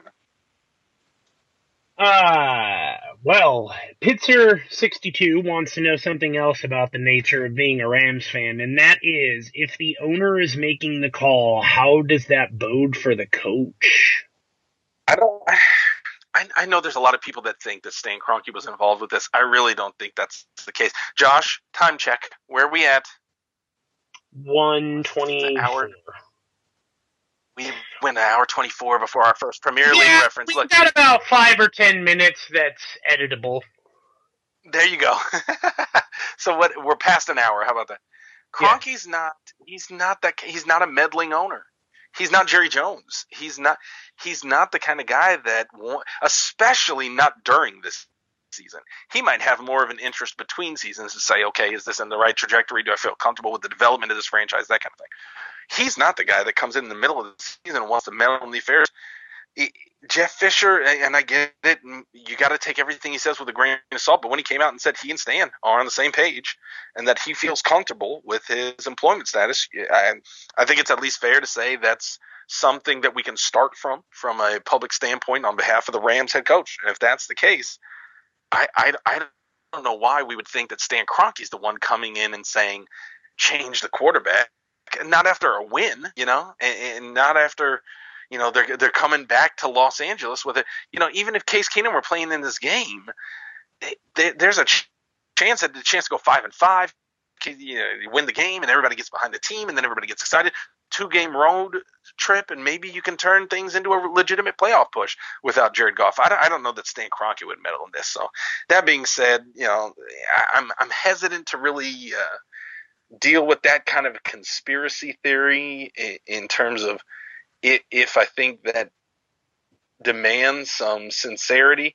But here's what I'd say is that if you think Kroenke is intervening in these kind of things, if you think, what do you say, quote unquote, the owner is making the calls, if you think Stan Kroenke is making these calls with Jeff Fisher, who's the most autonomous head coach maybe in the NFL right now, number one, where does Kroenke stop in terms of making the calls? And two, once Jeff Fisher is gone, whenever that happens, if he's willing to tell Jeff Fisher what to do, he sure as hell is going to tell somebody who doesn't have Jeff Fisher's resume what to do. I think that's the more worrisome idea about that conspiracy theory. All-time losing his head coach. Well, you know what I'm saying. Well, but to somebody who's been in the league for 22 years, you become the all-time losing his head coach because you're doing certain things right. Right? You know what I'm saying? If you're just a horrible head coach, you're getting fired. Jeff Fisher is doing certain things right to please his owners across his resume, and I don't know that you do those things right and then have an owner meddling in your affairs in the middle of a season. That just well, and anybody who thinks that Stan Kroenke is meddling has clearly never watched a Stan Kroenke team. And not just Arsenal, but look at Denver Nuggets, Colorado Avalanche, Colorado Rapids. I mean, that's not how he works, man. Not mid-season. Nope. Okay. Peppo54. Actually, I'm going to come back up here to Charlie Stymist, who wants to know, should we expect to draft some up and coming offensive line in the coming years? Oof. I don't know. I don't know. Felt like it piggybacked nicely. Yeah, well, they don't have a first-round draft pick. I don't know who the general manager, head coach are going to be moving forward. I literally have no clue, man. I would have expected the Rams to do more at wide receiver by this point. I would have expected them to do more consistently about the offensive line instead of waiting until 2015 and then just drafting a bunch of guys at once and hoping that all of them worked out. I don't know. Offensive line is certainly, and especially if you look at left tackle, is shaping up to maybe be the biggest need on the roster. But coming years, sure. By the law of averages, we're going to draft some offensive linemen, whatever coming years means. Was that what he said? Coming years or whatever. But if we're talking about the 2007, I think he more meant it as up and coming. Oh yeah, he did say and the coming years, but he said up and coming linemen, which I suppose anybody coming out of college would be up and coming. But I do think that if I'm reading into his question, I do think he means like late round picks, up and coming linemen. So maybe a guy who they've had to do their due diligence on, but they're going to get some value out of him as a third round pick. Like this is a guy that plays as a second or maybe even late first rounder, but has this issue or that issue, so people graded him lower. At least to that point, we've got some history and we can say, yeah, that's more likely than not. Rakevius Watkins, Demetrius Rainey, and then certainly, obviously, 2015. So at least the Rams under Jeff Fisher have a history of doing that. And if Jeff Fisher and or Les Snead is the general manager out, then yeah, you got to assume anything's on the books. And certainly the way the offensive line has played the last 2 years since that 2015 wave, you got to assume that's going to be on the need sheet. So I'd say if you're watching the college game for talent, I think the offensive line is as good as any to pay attention to. Well, speaking of the college game, I just want to read out a poll that tickles my. Is it about Kevin Sumlin, Josh? Are you making? No. I was going to read out our Case Keenum poll. A question was put out with Keenum out. Who is now the best quarterback in LA? The Ramilly is loyal. It doesn't matter if they have played 1 game, 100 games, or no games. They will say he is the best quarterback in LA, and Goff swept it away with 46% of the vote. Coming in second, and probably actually and likely will be for this year the best quarterback in LA, Sam Darnold. And I'm not just saying that, I'm saying that because I think it's probably going to end up being true, statistically anyway. I think there's an injury that affected the results had he been healthy, but continue. Who? Keep going. Coming in third, despite not even really being a blip in the eye of the Rams organization, is Sean Mannion. The Ramilly really came through on this poll, man. They really did. Sean Mannion's better than Sam Darnold and option number 4. He's a human on this earth, goddammit. I love it. And option number 4 coming in with not even double-digit percentage points. Couldn't even get 10%. Josh Rosen. Can you imagine? Ask not.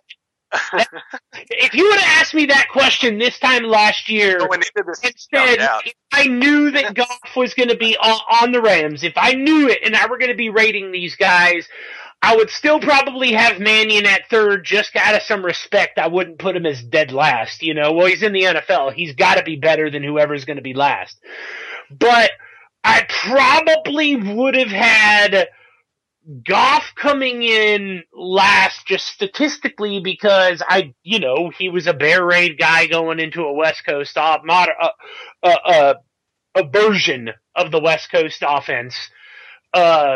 And I just think that's going to take its toll on anybody learning a new system. So I probably would have had him last, but I would have had Rosen probably first with Darnold in third. Yeah, well, here's the thing.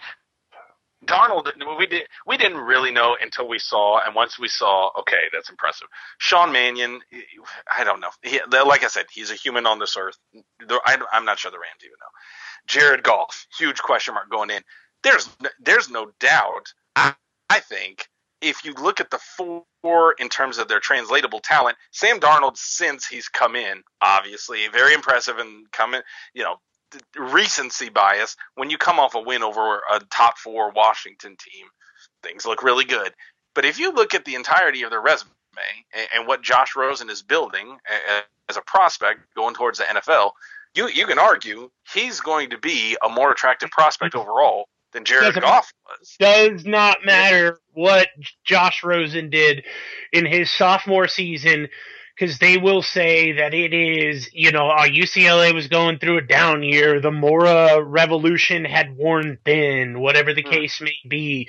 Like, that's still an attractive job that somebody will want, especially with the money that UCLA will throw at that position. If Dan Guerrero has any sort of sense whatsoever, he will throw an obscene amount of money at the next UCLA head coach, because USC is starting to get back to that, and UCLA is starting to go the opposite direction. And what happens with these programs is that they get in their own heads. For USC, that's a great place to be, because in your own head is an obscene number of conference titles, national titles, and all that other crap. For UCLA, the pickings are a lot more sparse. And if you get in your own head and think that you're going to come in second yet again, then everything becomes a self-fulfilling prophecy. And the things that really separated the Bruins out, at least when Mora first took over, is that when they came in under Hundley, there was no question in their mind that they were going to win that day at USC. Those UCLA teams were not going to lose. And that edge is gone. Like, it's gone. Here's what I say. Rosen is talent, but the program around it is stumbling, and I think yeah. So here's what I'd say. There's an obvious UCLA hire that's got to be made, right? It's got to be Brian Harsin from Boise State, right? I mean, when you got the whole Steve Sarkisian, Chris Peterson, USC love triangle, there's nothing that would piss USC off more than if UCLA went off the new Boise State, golden child, and let him start making it. Like, that's got to be the hire, right? You could certainly make it, but if you're UCLA, why don't you look at Les Miles? Look, man, I understand that. Hey, but my point here is this: UCLA, you have to remember this. UCLA and USC, when it comes to at the highest levels of their donors, function in the sense of who? Give me a name. What are they doing? Now, Brian Harsin represents an outstanding future. But if you're a top-level USC donor, how comfortable are you, or UCLA donor, excuse me, how comfortable are you going to feel saying, I'm gonna float the money to buy out Jim Mora Jr., fire him, and bring over a Brian Harsin out of his claws at Boise State and make him the head coach of a Pac-5 or a Power 5 program that he has no experience at? None. Right. Fair enough. Hey, let's say this. Put that on the back burner too. Let's get that in January. Let's put Kevin Sumlin and Brian Harsin are our first two points of order. What's the season? Here's an easy one to get back into the Rams of it all. What do you think of Fisher saying that they will? What do you think of Fisher saying? Just nothing, a grain of salt. You said that earlier in the podcast. That's answered. So, what will be their cap position at the start of the new year? Wants to know. Straker65. By the way, Austin Sports was the individual who Fisher called in expanding. last question. Yeah, Fisher expanding things, but take anything Fish says with a grain of salt. That's just a rule. We're not gonna flake on it. Okay. Here's what I say. Not a bad question from Austin, but here's what I think of Fisher saying it. Let's wait and see on Sunday. You just got to wait. Cap position, start of the new year. I think the question is, number one, I posted the free agent list. Let me pull it up while I bring this up. Free agent list, not only this year, but for next year. You got to, because remember, if you're talking about Kevin Demoff and even Les Snead to whatever role he has, as general manager, what he's looking at moving forward, you got to start thinking about those free agents as well this offseason. But the real key is, are they going to pull off a early offseason move like what they did last year when they cut Chris Long, James Laurinaitis, Jared Cook? When you make those kind of moves and you remove them from the process, not only do you have to worry about free agents, but now you add to your draft needs and you say, okay, what do we need to do? When you cut Jared Cook, clearly you got a hole at tight end, so the Rams go out and draft a 4th round and 6th round tight end. They had depth at defensive end, so they didn't have to deal with that. Lose a linebacker, you draft Josh Forrest. Cornerback, obviously, they went after Cody Sensabaugh. That didn't work, so they had to spin up Troy Hill. They went out and signed Dwayne Gratz. Those kind of decisions change how you focus your offense. So it's not just about what cap space is. It's also, what are they going to do, immediately going into the offseason saying, okay, these are veterans that we may have extended before, that have a couple of years on their contracts that we don't need to deal with or don't want to deal with, that may change their outlook for free agency and their cap position. That being said, here's what I put on the site. And Josh, this is where, the thing I've said about Jeff Fisher is he's had time to build his team. He should have gotten better results by now. The problem is he's losing his guys, Janoris Jenkins, Rodney McLeod, and obviously Jared Cook, free agent signing, Chris Long, James Laurinaitis, veterans from the previous administrations that he had to lose out on. He's starting to lose the core of his previous teams, and we're going to see that again this offseason. Here's your unrestricted free agent list. Trumaine Johnson on a franchise tag. Weren't able to reach a long-term deal with him last year. We'll have to see moving forward. Kenny Britt had the best opening salvo of any wide receiver on the team. Part of that was a chemistry with Case Keenum, and now that Jared Goff is taking over the team, if Kenny Britt falls off a cliff and we see Jared Goff working with other wide receivers, more consistency changes everything. Similarly, Case Keenum, his 1-year deal expires this year. you got to assume that he's not as valuable a part of this franchise moving forward, and that, with Sean Mannion on the roster, they don't need to invest in quarterback. It's the Jared Goff show. You got a long-term backup in Sean Mannion, a human on this earth. You deal with it. Brian Quick, another wide receiver. Who knows? Benny Cunningham, backup running back to Todd Gurley, is irreplaceable. Greg Zuerlein, had a really tough 2015, rebounded so far in 2016. Last couple attempts have been a bit of a struggle, but he's got a lot of time to cement his status moving forward. And then the rest are more or less just guys. He's been on this Dwayne earth, Gratz. goddammit. Well, we'll see. Dwayne Gratz, Cam Thomas, Stedman Bailey, who's no longer with the team. The other one you got to worry about is TJ McDonald, later pick. LA guy, does that matter? I don't know. But I think TJ McDonald will be inclined to re-sign with Los Angeles. He's an LA guy. His family are California people, right there from here in the Valley. They know California, and TJ McDonald loves playing in the Coliseum. No doubt. Here's the difference. In college, that matters a lot. In the NFL, the first and only thing that matters. Yeah, for the fans, no doubt. In the NFL, the first and only thing that matters is the money. TJ McDonald is getting paid less than Dwayne Gratz this year. That's the difference between a draft pick and a free agent signing. You've got to find ways to get your mid and late round draft picks into your starting lineup, because it allows you the cap position to be able to do things out to sign. The Rams run their team. If you were able, if there were a sell-on clause or something like they had in soccer, where for everybody that the Rams draft and then, they sign with another team in free agency, they get a fee, the Rams would be rolling in dough. Yeah, especially after this last offseason, no doubt. And so that's the thing. TJ McDonald is only on the roster right now at $730,000. He's not even at $1 million. That's the if there's a concern out of that list, number one is Trumaine Johnson, because they lost Janoris Jenkins and Rodney McLeod a year ago. Number two for me would probably be TJ McDonald, because if you're going to re-sign him, you're not re-signing him at $700,000. You're spending a lot of money, and that's going to affect all the other deals everywhere else. Now, I mentioned 2018. I don't want to take this too long, but in 2018, here's who you got going up. Greg Robinson, Tim Barnes, Aaron Donald, Alec Ogletree, LaMarcus Joyner, E.J. Gaines. Those are all unrestricted free agents after 2017 season going into the 2018 offseason.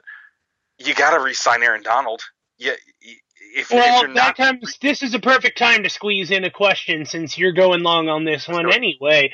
LA Rams fan wants to know, says, bold prediction: if the Rams extend Fisher, some of these players walk, and I don't think Aaron Donald signs with the Rams. You can't re-sign all of them. So even if we say Greg Robinson, okay, move on. Tim Barnes, okay, move on. If you re-sign Aaron Donald, Alec Ogletree, E.J. Gaines, LaMarcus Joyner, if you re-sign T.J. McDonald, Trumaine Johnson, you can't do that and do almost anything else in free agent. That's whoever asked the cap position question, that's your cap position right there. You don't have anything left. Aaron Donald is one of the best players in the NFL. E.J. Gaines has proven himself a capable starter. Trumaine Johnson has proven himself maybe an above average or very good starter. LaMarcus Joyner, at least as a slot cornerback, proved himself as a capable starter. You don't have money to re-sign all these guys through free agency. And so, the point I was trying to make is that they got really difficult decisions coming on. If they re-sign Jeff Fisher and you can't sign Donald, that at least makes the decision part easier. I don't know that's the outcome fans want, is to lose Aaron Donald and to keep Jeff Fisher. That seems kind of the worst of both worlds. But, the point of looking at cap position and looking at free agency and roster collection moving downfield is that it's going to be almost impossible to keep everybody. And so you're likely going to have to shed some of your higher priced re-signings, some of your higher priced free agents that you want to look at. That's just not the way the NFL works. You got to build through the draft, and the reason why is the TJ McDonald contract. You got to get starters who are under $1 million. You got to get starters who, like Aaron Donald, can give you Pro Bowl caliber talent on the quote unquote cheap. And the problem is now without a first-round draft pick next year, they're tied to Jared Goff. And so, when you talk about these guys, the price of not re-signing these guys is Jared Goff. And so, Josh, if we're talking about this in a year and a half, and we say, why couldn't the Rams re-sign a bunch of these guys? Part of the reason is going to be because they traded up to get Jared Goff, period. Yep. End of story there. Let's move on to another question. I like these ones from Sean West, too. And here's a good one. He says, in today's article, I saw a lot of people saying True will leave and that he is an elite. What do you think? He plays elite to me. Yeah, I asked him about this, and I hate that word elite because it means different things to different people, and it certainly means different things at different position. What's the difference between an elite center and an elite cornerback, right? So he came back with a metric, I think it was, yards allowed or something like that. Obviously, that metric has nothing to do with a center or a quarterback. So this idea of eliteness, I don't know. And the other thing that I threw at him that you have to consider when you talk about eliteness and re-signing free agents is how much of what somebody does is because of what he does in a system. We talk about the offensive system all the time and the quarterback position, the fact that they're so limited. If the defensive system makes cornerbacks look better than they are, and certainly with the Rams, you need to look at Janoris Jenkins, and I get it that maybe that's not the case. But what I'm saying is, if Trumaine Johnson is performing his job, baseball fans know this, it's war. Wins above replacement, right? If you can get somebody that would play the cornerback position the same as Trumaine Johnson, who looks very good, then it's not Trumaine Johnson who's playing elite. It's that the position makes those players look elite. The same way that the Rams system makes players at quarterback look as if they're the worst in the NFL, right? Whether it's, Case Keenum or Nick Foles. When you talk about the 31st, 32nd ranked offense, it may not be the guys who are doing that job. It may be that the entire company is deficient. And so, when you talk about eliteness, and I just went through the 2017, 2018 free agents, you got to make value judgments, right? If quote unquote Trumaine Johnson is elite, what is Aaron Donald? What is elite times 10? Like whatever. That's what Aaron Donald is. And so you got to decide how much better is this guy than what we're asking him to do, and how important that to the overall success of the franchise, right? A clear example of where that doesn't apply for me is Todd Gurley, number 10 overall pick, right? Not a bust like, say, Greg Robinson, but somebody that doesn't provide position value over other options. How much better is Todd Gurley making this team, right? How many wins can the 2016 Los Angeles Rams point to that they're going to get this season because of Todd Gurley? And not only that, if he's failing, and that's on him, how much would a replacement do that's any worse? What would Trey Mason be doing this season that's any worse than Zach Stacy?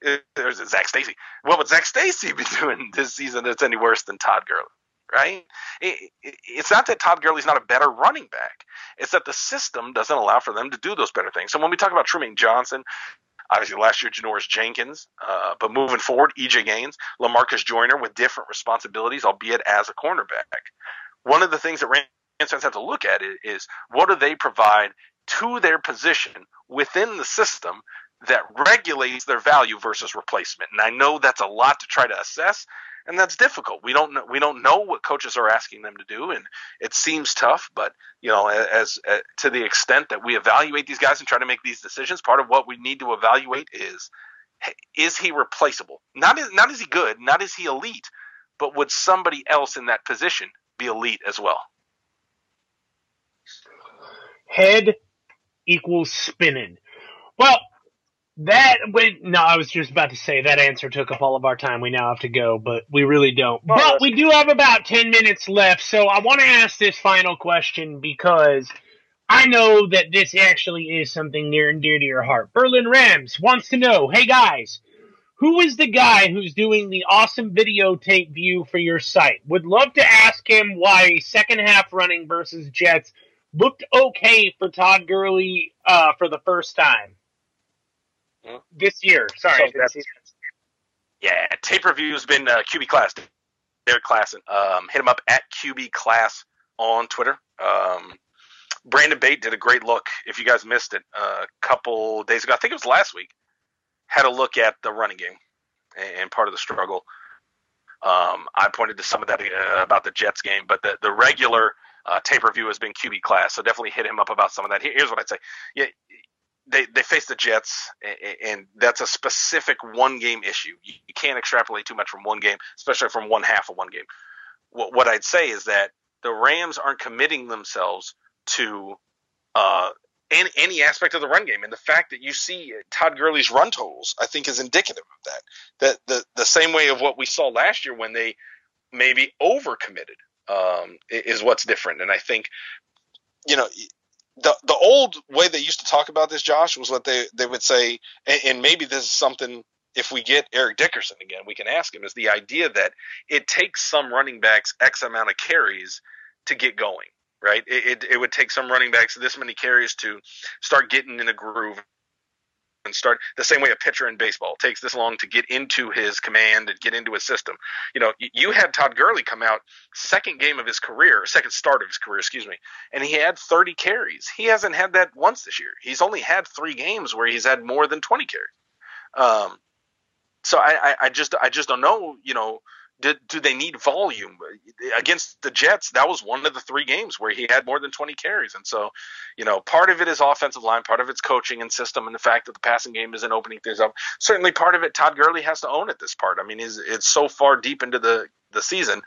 If he was that unstoppable individually, we would have at least seen that in one complete game, in one big breakout run, and the fact that we haven't gotten it, he's got to own that too. But, at this point, I'm a little bit concerned about the volume, only because we saw some games where the Rams really leaned into him pretty heavily, and we've only seen that once this year, and that was the 27 rush game in Tampa Bay, which I don't know if you want to say it's a coincidence or not that the Rams were able to win that game with their highest scoring output of the year.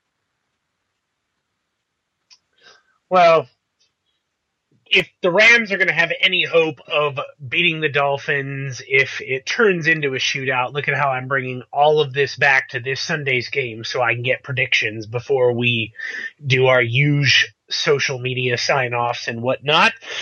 How do you see the game playing out? Are the Rams going to fall into that trap of a shootout, or are they going to force the Dolphins to play their type of game?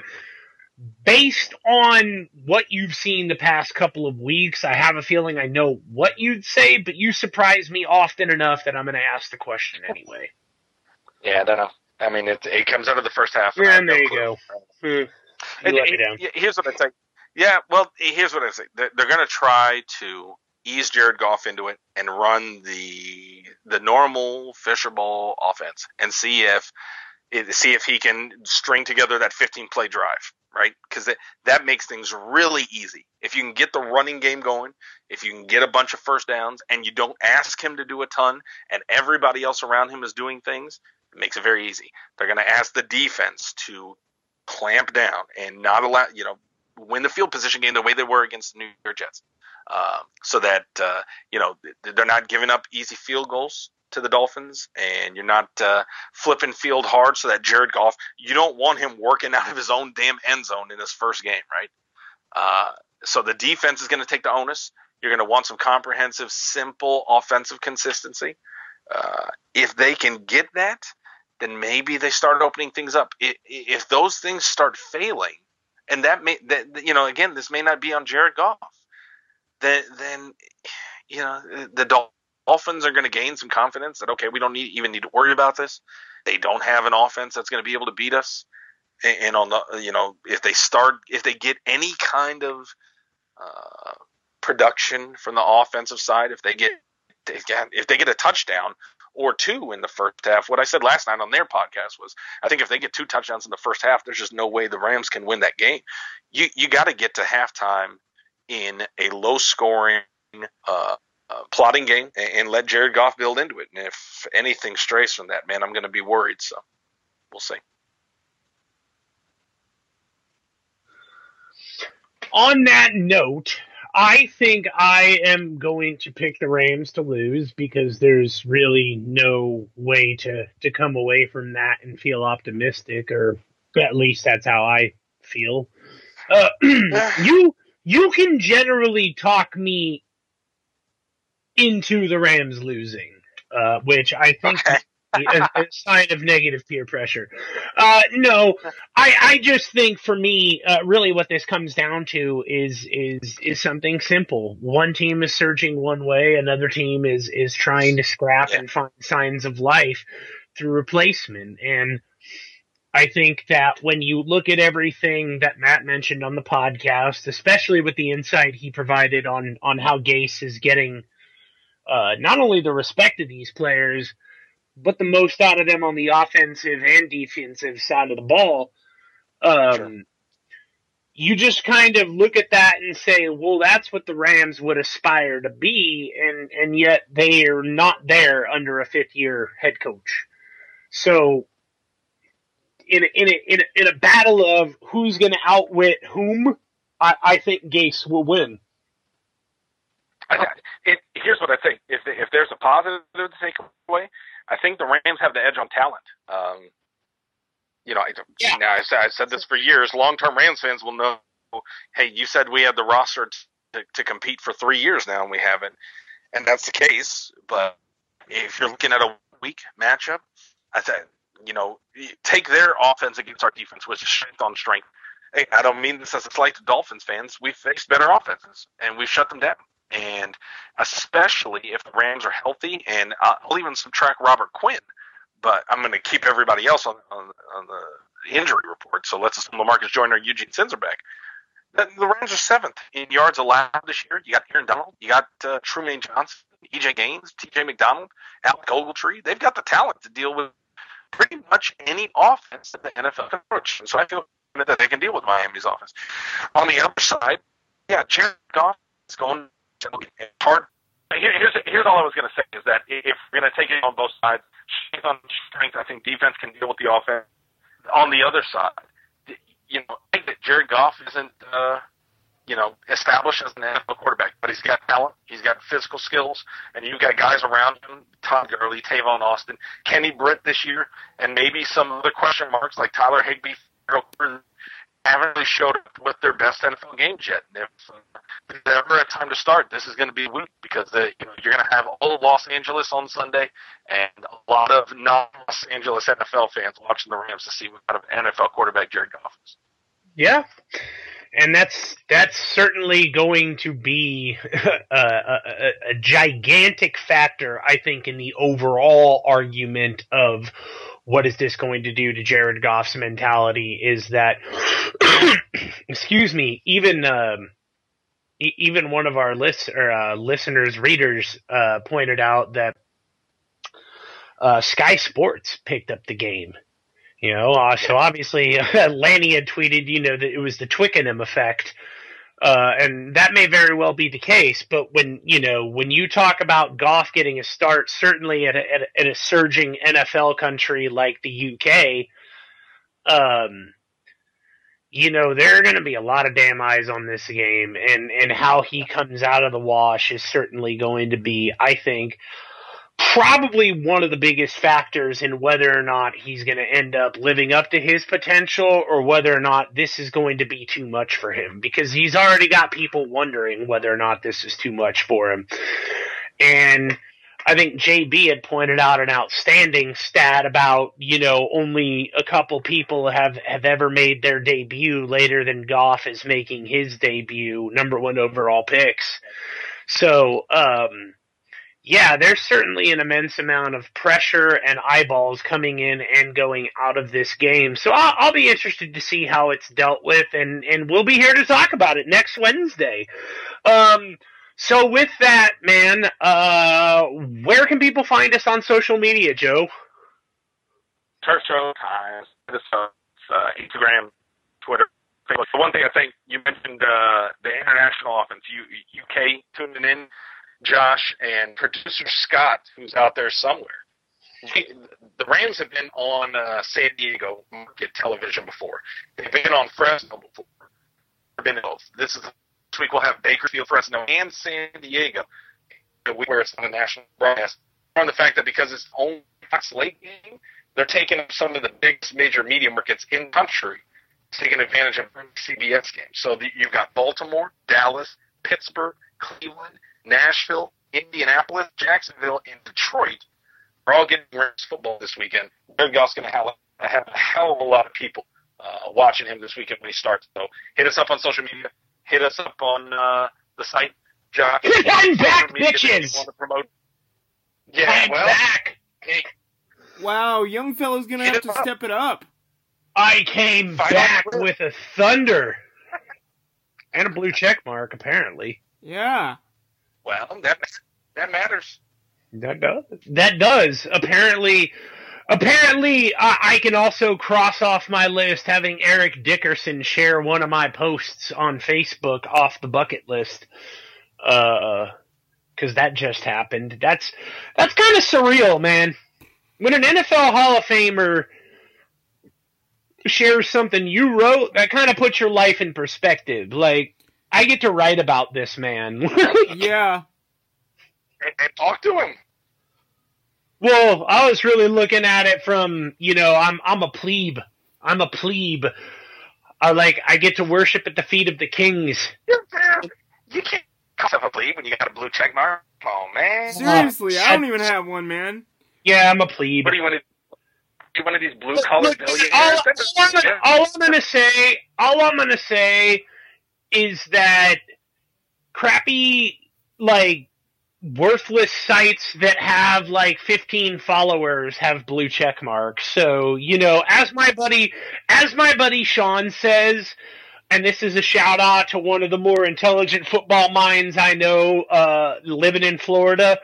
But as my buddy Sean says, there's a blue check mark syndrome on Twitter, and everybody thinks that the person with the blue check mark has more knowledge than somebody without the blue check mark, and that just isn't the case. I would take Derek Klassen's knowledge and put it up against mine, and he would eviscerate me. I wouldn't even get out of the first round in the 12-round fight. I would be humiliated. I would be a tomato can that Mike Tyson obliterated on the way to winning a heavyweight title. Or even possibly one of the dudes he obliterated when he got out of prison. I want a new 10-minute, 15-minute tops podcast of Josh humiliating himself of things he would be. I wouldn't even be a badger's pubes on a sun. I wouldn't be things you would be. I could do it. That I could do. But yeah, fine. What's up? I said maybe we need to make it happen, man, because we're turning out great stuff, and that's why everybody needs to hit us up. You're about to drop it. Yep, and with that, we will catch you next week after the Dolphins win, lose, or draw in Miami.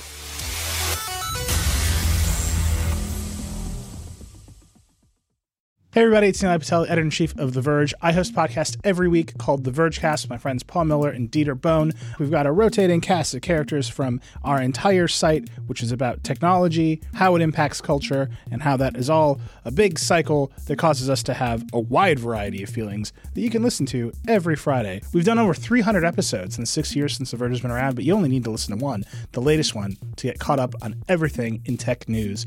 Vergecast is on Apple Podcasts, Spotify, everywhere else you listen to podcasts. Check it out.